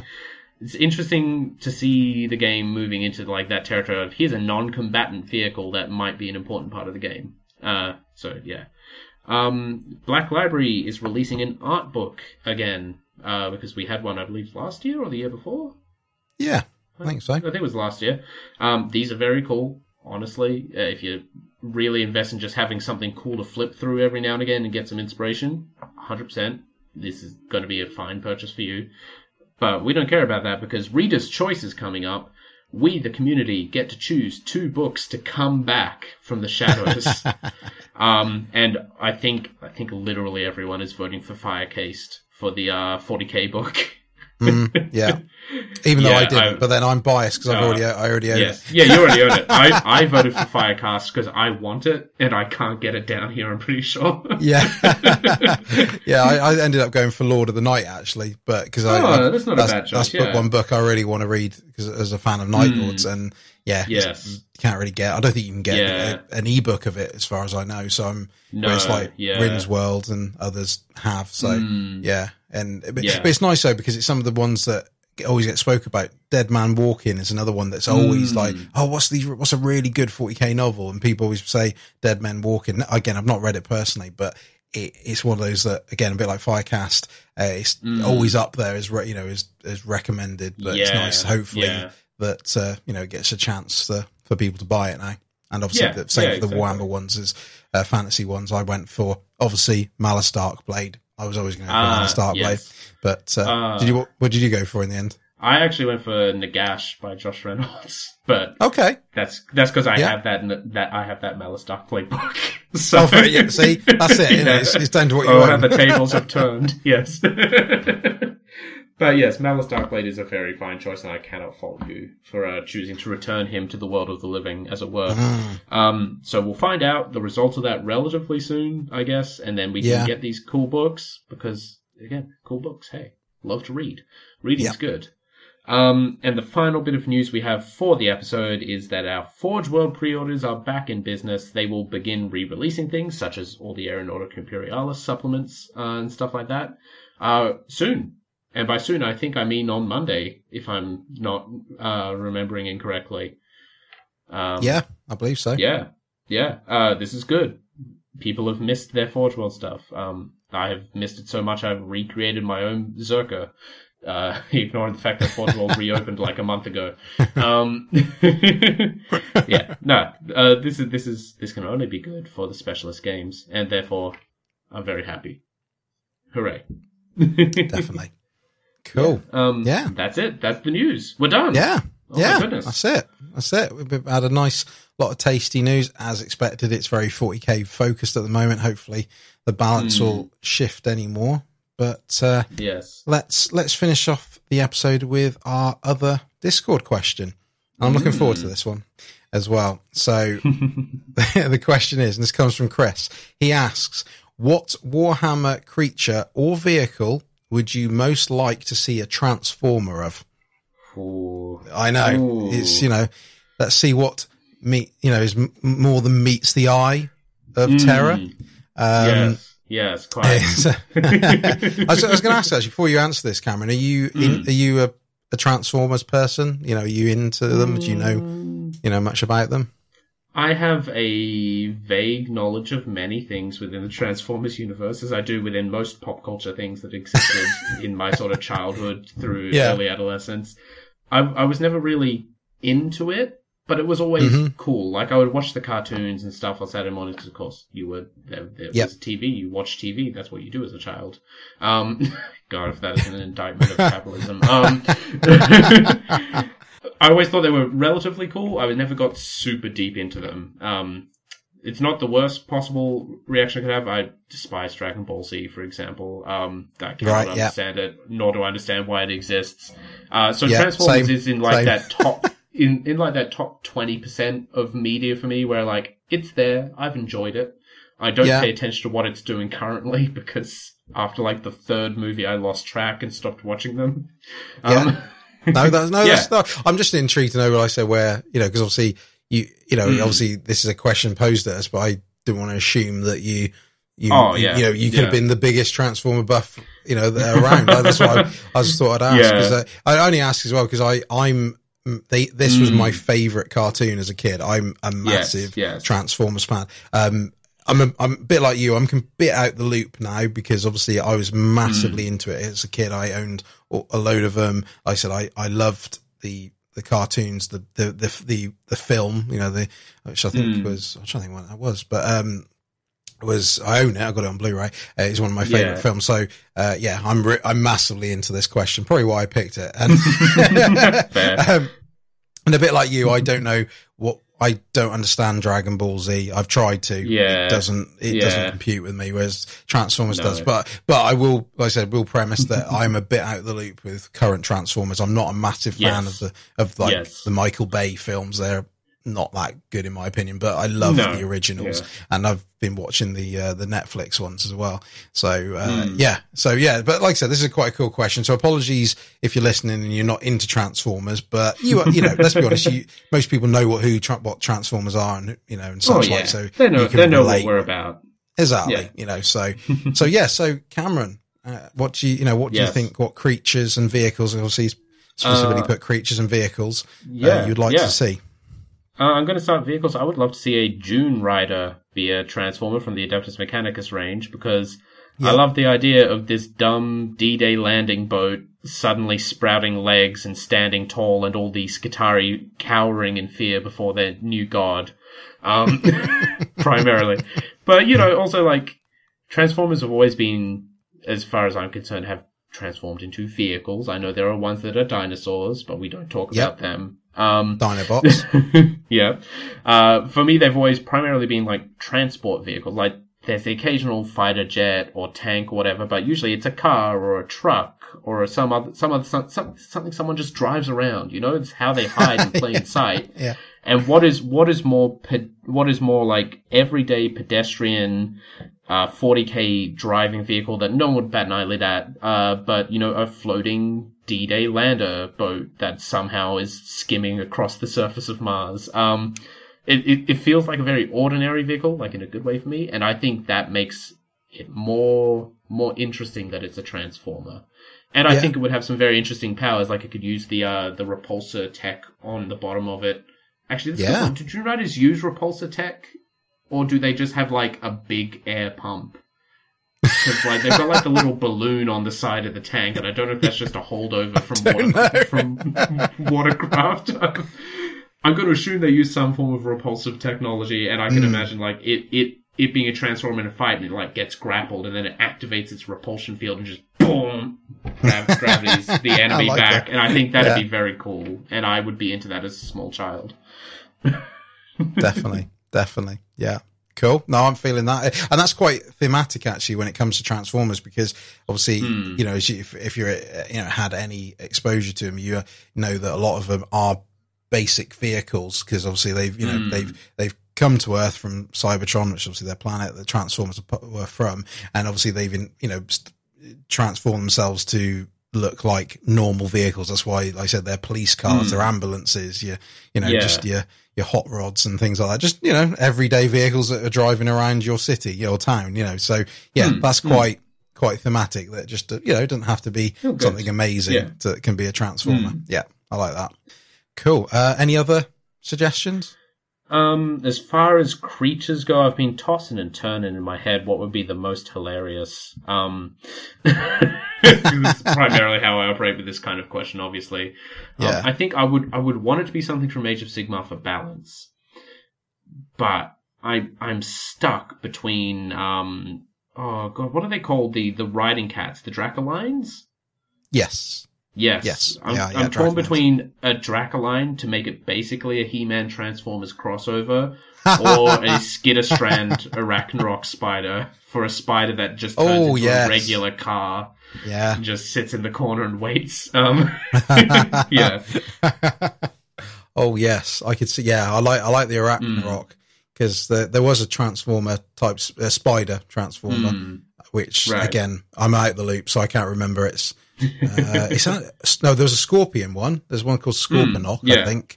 Yes, apologies if I got that wrong, but that would actually fit quite nicely actually for that sort of terror element as well. No, I'm feeling that. It's quite bad actually, because I'm looking at my list. I've got 12. Oh, God, Jesus. Okay, lay them on me. Yeah, sorry. I'm a bit biased because I'm into this is my sort of stuff. So, I was just looking at my list and thinking, yeah, I've gone a bit crazy with this. But sorry, was there any others that? No, I think that's about it for me. Okay. Sorry, this is what I was doing last night. So I thought I would like to see, and this counts because he is a monster. Nagash, I would like to see Nagash as a Transformer because to me, he would be like the Megatron. That's the main bad guy in the Transformers. He's your, mustache twirling bad guy. And I love the fact, obviously, like in the game, obviously in the tabletop, he's got, different weapons. He's got his staff. He's got his sword. I just think he'd be cool I'd like to see him like transform into something else. So obviously he's Nagash in his sort of normal form. And then, I don't know, he could be like a floating crypt or something with loads of weapons and magic on it. Oh, see, that's exciting. My brain went to like a motorcycle with Nagash's face as the front fender. That's fine. But that's the way Transformers work. They have cool stuff and they have the more, run of the mill stuff. And it'd be quite good because Ark in the Black could be the equivalent of Starscream as well. That'd be great. That would be cool as well. So I could see that. I mean, to be fair, when I was just to get inspiration, I was busy just looking on the GW site, just looking at different models and thinking, that would work. There's some when you think about it, there's some actually very obvious ones as well, which look almost like, for example, the Khorne Lord of Skulls. That looks like a Transformer because obviously it could transform between its current one as a Lord of Skulls and I apologize, I can't remember the name of the Khitan? That's it, the one on legs, basically. So that would work. But I could see it turn into a tank, like a mobile base of sorts. That would be cool. Helldrakes would, again, that could be a Transformer in the sense that the Helldrake is its transformed form, i.e. it turns into a Helldrake, but it was obviously a normal sort of, human shaped Transformer in its normal way, normal way of being. Nemesis Dreadnought. Again, that's a very obvious one as well to a degree. Obviously, it's got the weapons on the arms. It almost looks like a Transformer. I know it's a baby carrier, but and I suppose it's the same with the Invicta warsuit as well. I think the Corvus Blackstar would be very cool because obviously good choice. The one things with the Transformers is like when they're aircraft, they tend to be quite cool aircraft, your fighter jets. And I must admit the Corvus Blackstar, I think is always quite a stylish looking model. And I could just see that happening. It fits perfectly to be a cool unit. The Tau Storm Surge, again, that's another one. I know Tau are quite, almost look like Transformers in their battle suits, even though you could argue they're a bit more Gundam like, but Tau Storm Surge. What I would like is to be, because there's obviously, again, when it comes to Transformers, there's a lot where they transform into multiple things. Like they can be, they're a Transformer, but then they can be a tank, a plane, a train, and things like that. So I think with a Storm Surge, I'd love to see like one where it would actually transform into a Storm Surge, but then it would become, like I said, a big weapons platform, or it could be a transport of some sort as well. One thing I thought would be really cool is, again, if you're into Transformers, there's some where they transform into a weapon for another Transformer to use. Again, Megatron was a perfect example of that, because Megatron in the original series would transform into a gun that, Starscream or one of the other Transformers could use to fight. Wouldn't it be cool if Knights could transform into weapons for Titans? Oh, I do like that, actually. That'd be pretty cool. So your Knight, because obviously I think scale-wise that would work, because obviously Knights are big, but Titans are massive. It transforms and it sort of locks on to the, to the arm of a Titan and becomes an even bigger weapon. I love that idea anyway. And you could also, I could see like the Eldar flyers, so all of them were the Wave Serpents and obviously some of the Jakari ones. They could be a bit like the Seekers in Transformers. So Seekers, again, a bit like Starscream and Thundercracker, all those jet planes, basically. I could see all the Eldar flyers working as nice, like a version of that, like a sort of squadron of different transforming fighter planes, or, the 40k equivalents. But some of them, I think, like AOS would work. I would love to see Mangler Squigs as well. Mangler Squigs as Transformers would be amazing, because again, with Transformers, there's a lot of comedic sort of Transformers as well. Again, I've forgotten some of the names because I'm out of the loop with them, but there was some where they're not all tanks and planes and such. Like some would just be straight up animals and creatures. You'd have ones like that as well. So I think Mangler squids would be awesome. Here's another idea I had. See where I'm going. I was having a lot of fun last night. So, so I thought, I don't know if you remember. Do you remember with the Transformers, there was two of them, one on Decepticons, one on the Autobots, one where they used cassette tapes that turned into little Transformers. One was called Soundwave and one was called Sound Blaster. So they would eject a tape, a cassette tape, out of their chest, and that would turn. Imagine a Gaunt Summoner that ejected them, but they turned into basic demons. Because obviously, rules wise, Gaunt Summoners can summon like Plague Bearers and Bloodletters. Imagine it, the equivalent of that, where it'd eject. You know, like, well, it wouldn't be a cassette tape in the case of a Gaunt Summoner, but an equivalent, and then that transforms into a mini Transformer, which is a Plague Bearer. Yeah, that'd be cool. That'd be quite cool. I could see the greater demons, you know, your Keeper Secrets, your Bloodthirsters, as combiners. Now, combiners are in Transformers the ones where they're individual Transformers, but then they combine to become a bigger Transformer, like 5 of them, but like one, you know, 2 become the legs, 2 become the arms, and 1 becomes the body. So I could see greater demons. So again, where you got Bloodletters, you got Blood Crushers and things like that, and then they go and turn into a Bloodthirster. Yeah, I'm thinking that as well. And then lastly, there is a last one. I was thinking again, what you touched upon about dinosaurs, which are the Dinobots in Transformers. You could see a lot of the AOS ones, your Thunder Tusks, your Stonehorns, Engine of the Gods, your, you know, Bastillodons, you know, the Seraphon ones. Again, they're perfect to be sort of, you know, lizard based or, you know, animal based Transformers as well. I was enjoying myself last night. 2 of my favorite subjects combined, Warhammer and Transformers. So thanks for your question, Chris. I had a few ideas. I could have kept going. Just one or two. But I like these questions. It's not, and I think that's what we're trying to do, especially and for the guys on our Discord. If you know, when obviously you give us our questions, it's nice to have a mix of, you know, a bit like the one we had at the start, which is a bit more of a serious question, you know, we're talking about obviously the box sets and limited edition stuff, where it's nice to have something like this, which is a bit more chilled and amusing, really. So it's nice to do, and we'll try and do a bit more of a mix of those if we can, obviously dependent on the questions that we get. So that's it. That's been episode 59. Hope you've enjoyed it. I hope you're continuing to enjoy this new format. And obviously the good thing is, and hopefully it's showing, now we're a few episodes into doing this change, that, you know, it gives us more room to do stuff where, you know, we're not having to rush through everything that like sometimes it's felt before. So before we sign off, just a quick thing before I remember.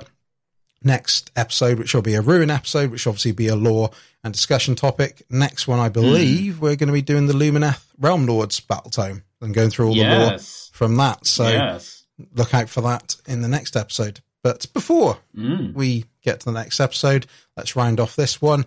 Cameron, where can people find you on the internet? You can find me on Twitter at Knight_Twitten. That's Knight without a K. Come follow me on there if you want to see things like cute animals, my day out in the Swan Valley. We had a lovely day yesterday. It was really good. Some political stuff, some more cute animals, yelling about the state of the world. It's just a slice of life comedy at this point, really. You can also find me on Instagram at realm_and_rune. If you're only interested in my hobby stuff, just put a crap ton of stuff up there with all the Necromunda things I was doing today. Otherwise you can find my works on the hobby Twitter, which Matthew is. It is at Realm and Ruin on that twitter.com. Like I said, that's our main social media platform. That's where we, you know, see what's going on in the news or what we've been working on. It's such like. You can also find myself on Twitter as well at NinjaBadger7, the number 7. And obviously, as always, we've got our lovely Discord server. So as always, come along if you want to meet some like-minded people. So that's us signing off. Hope you've enjoyed it for episode 59. And as always, we'll catch you on the next one. Be good to each other. Bye. Bye-bye.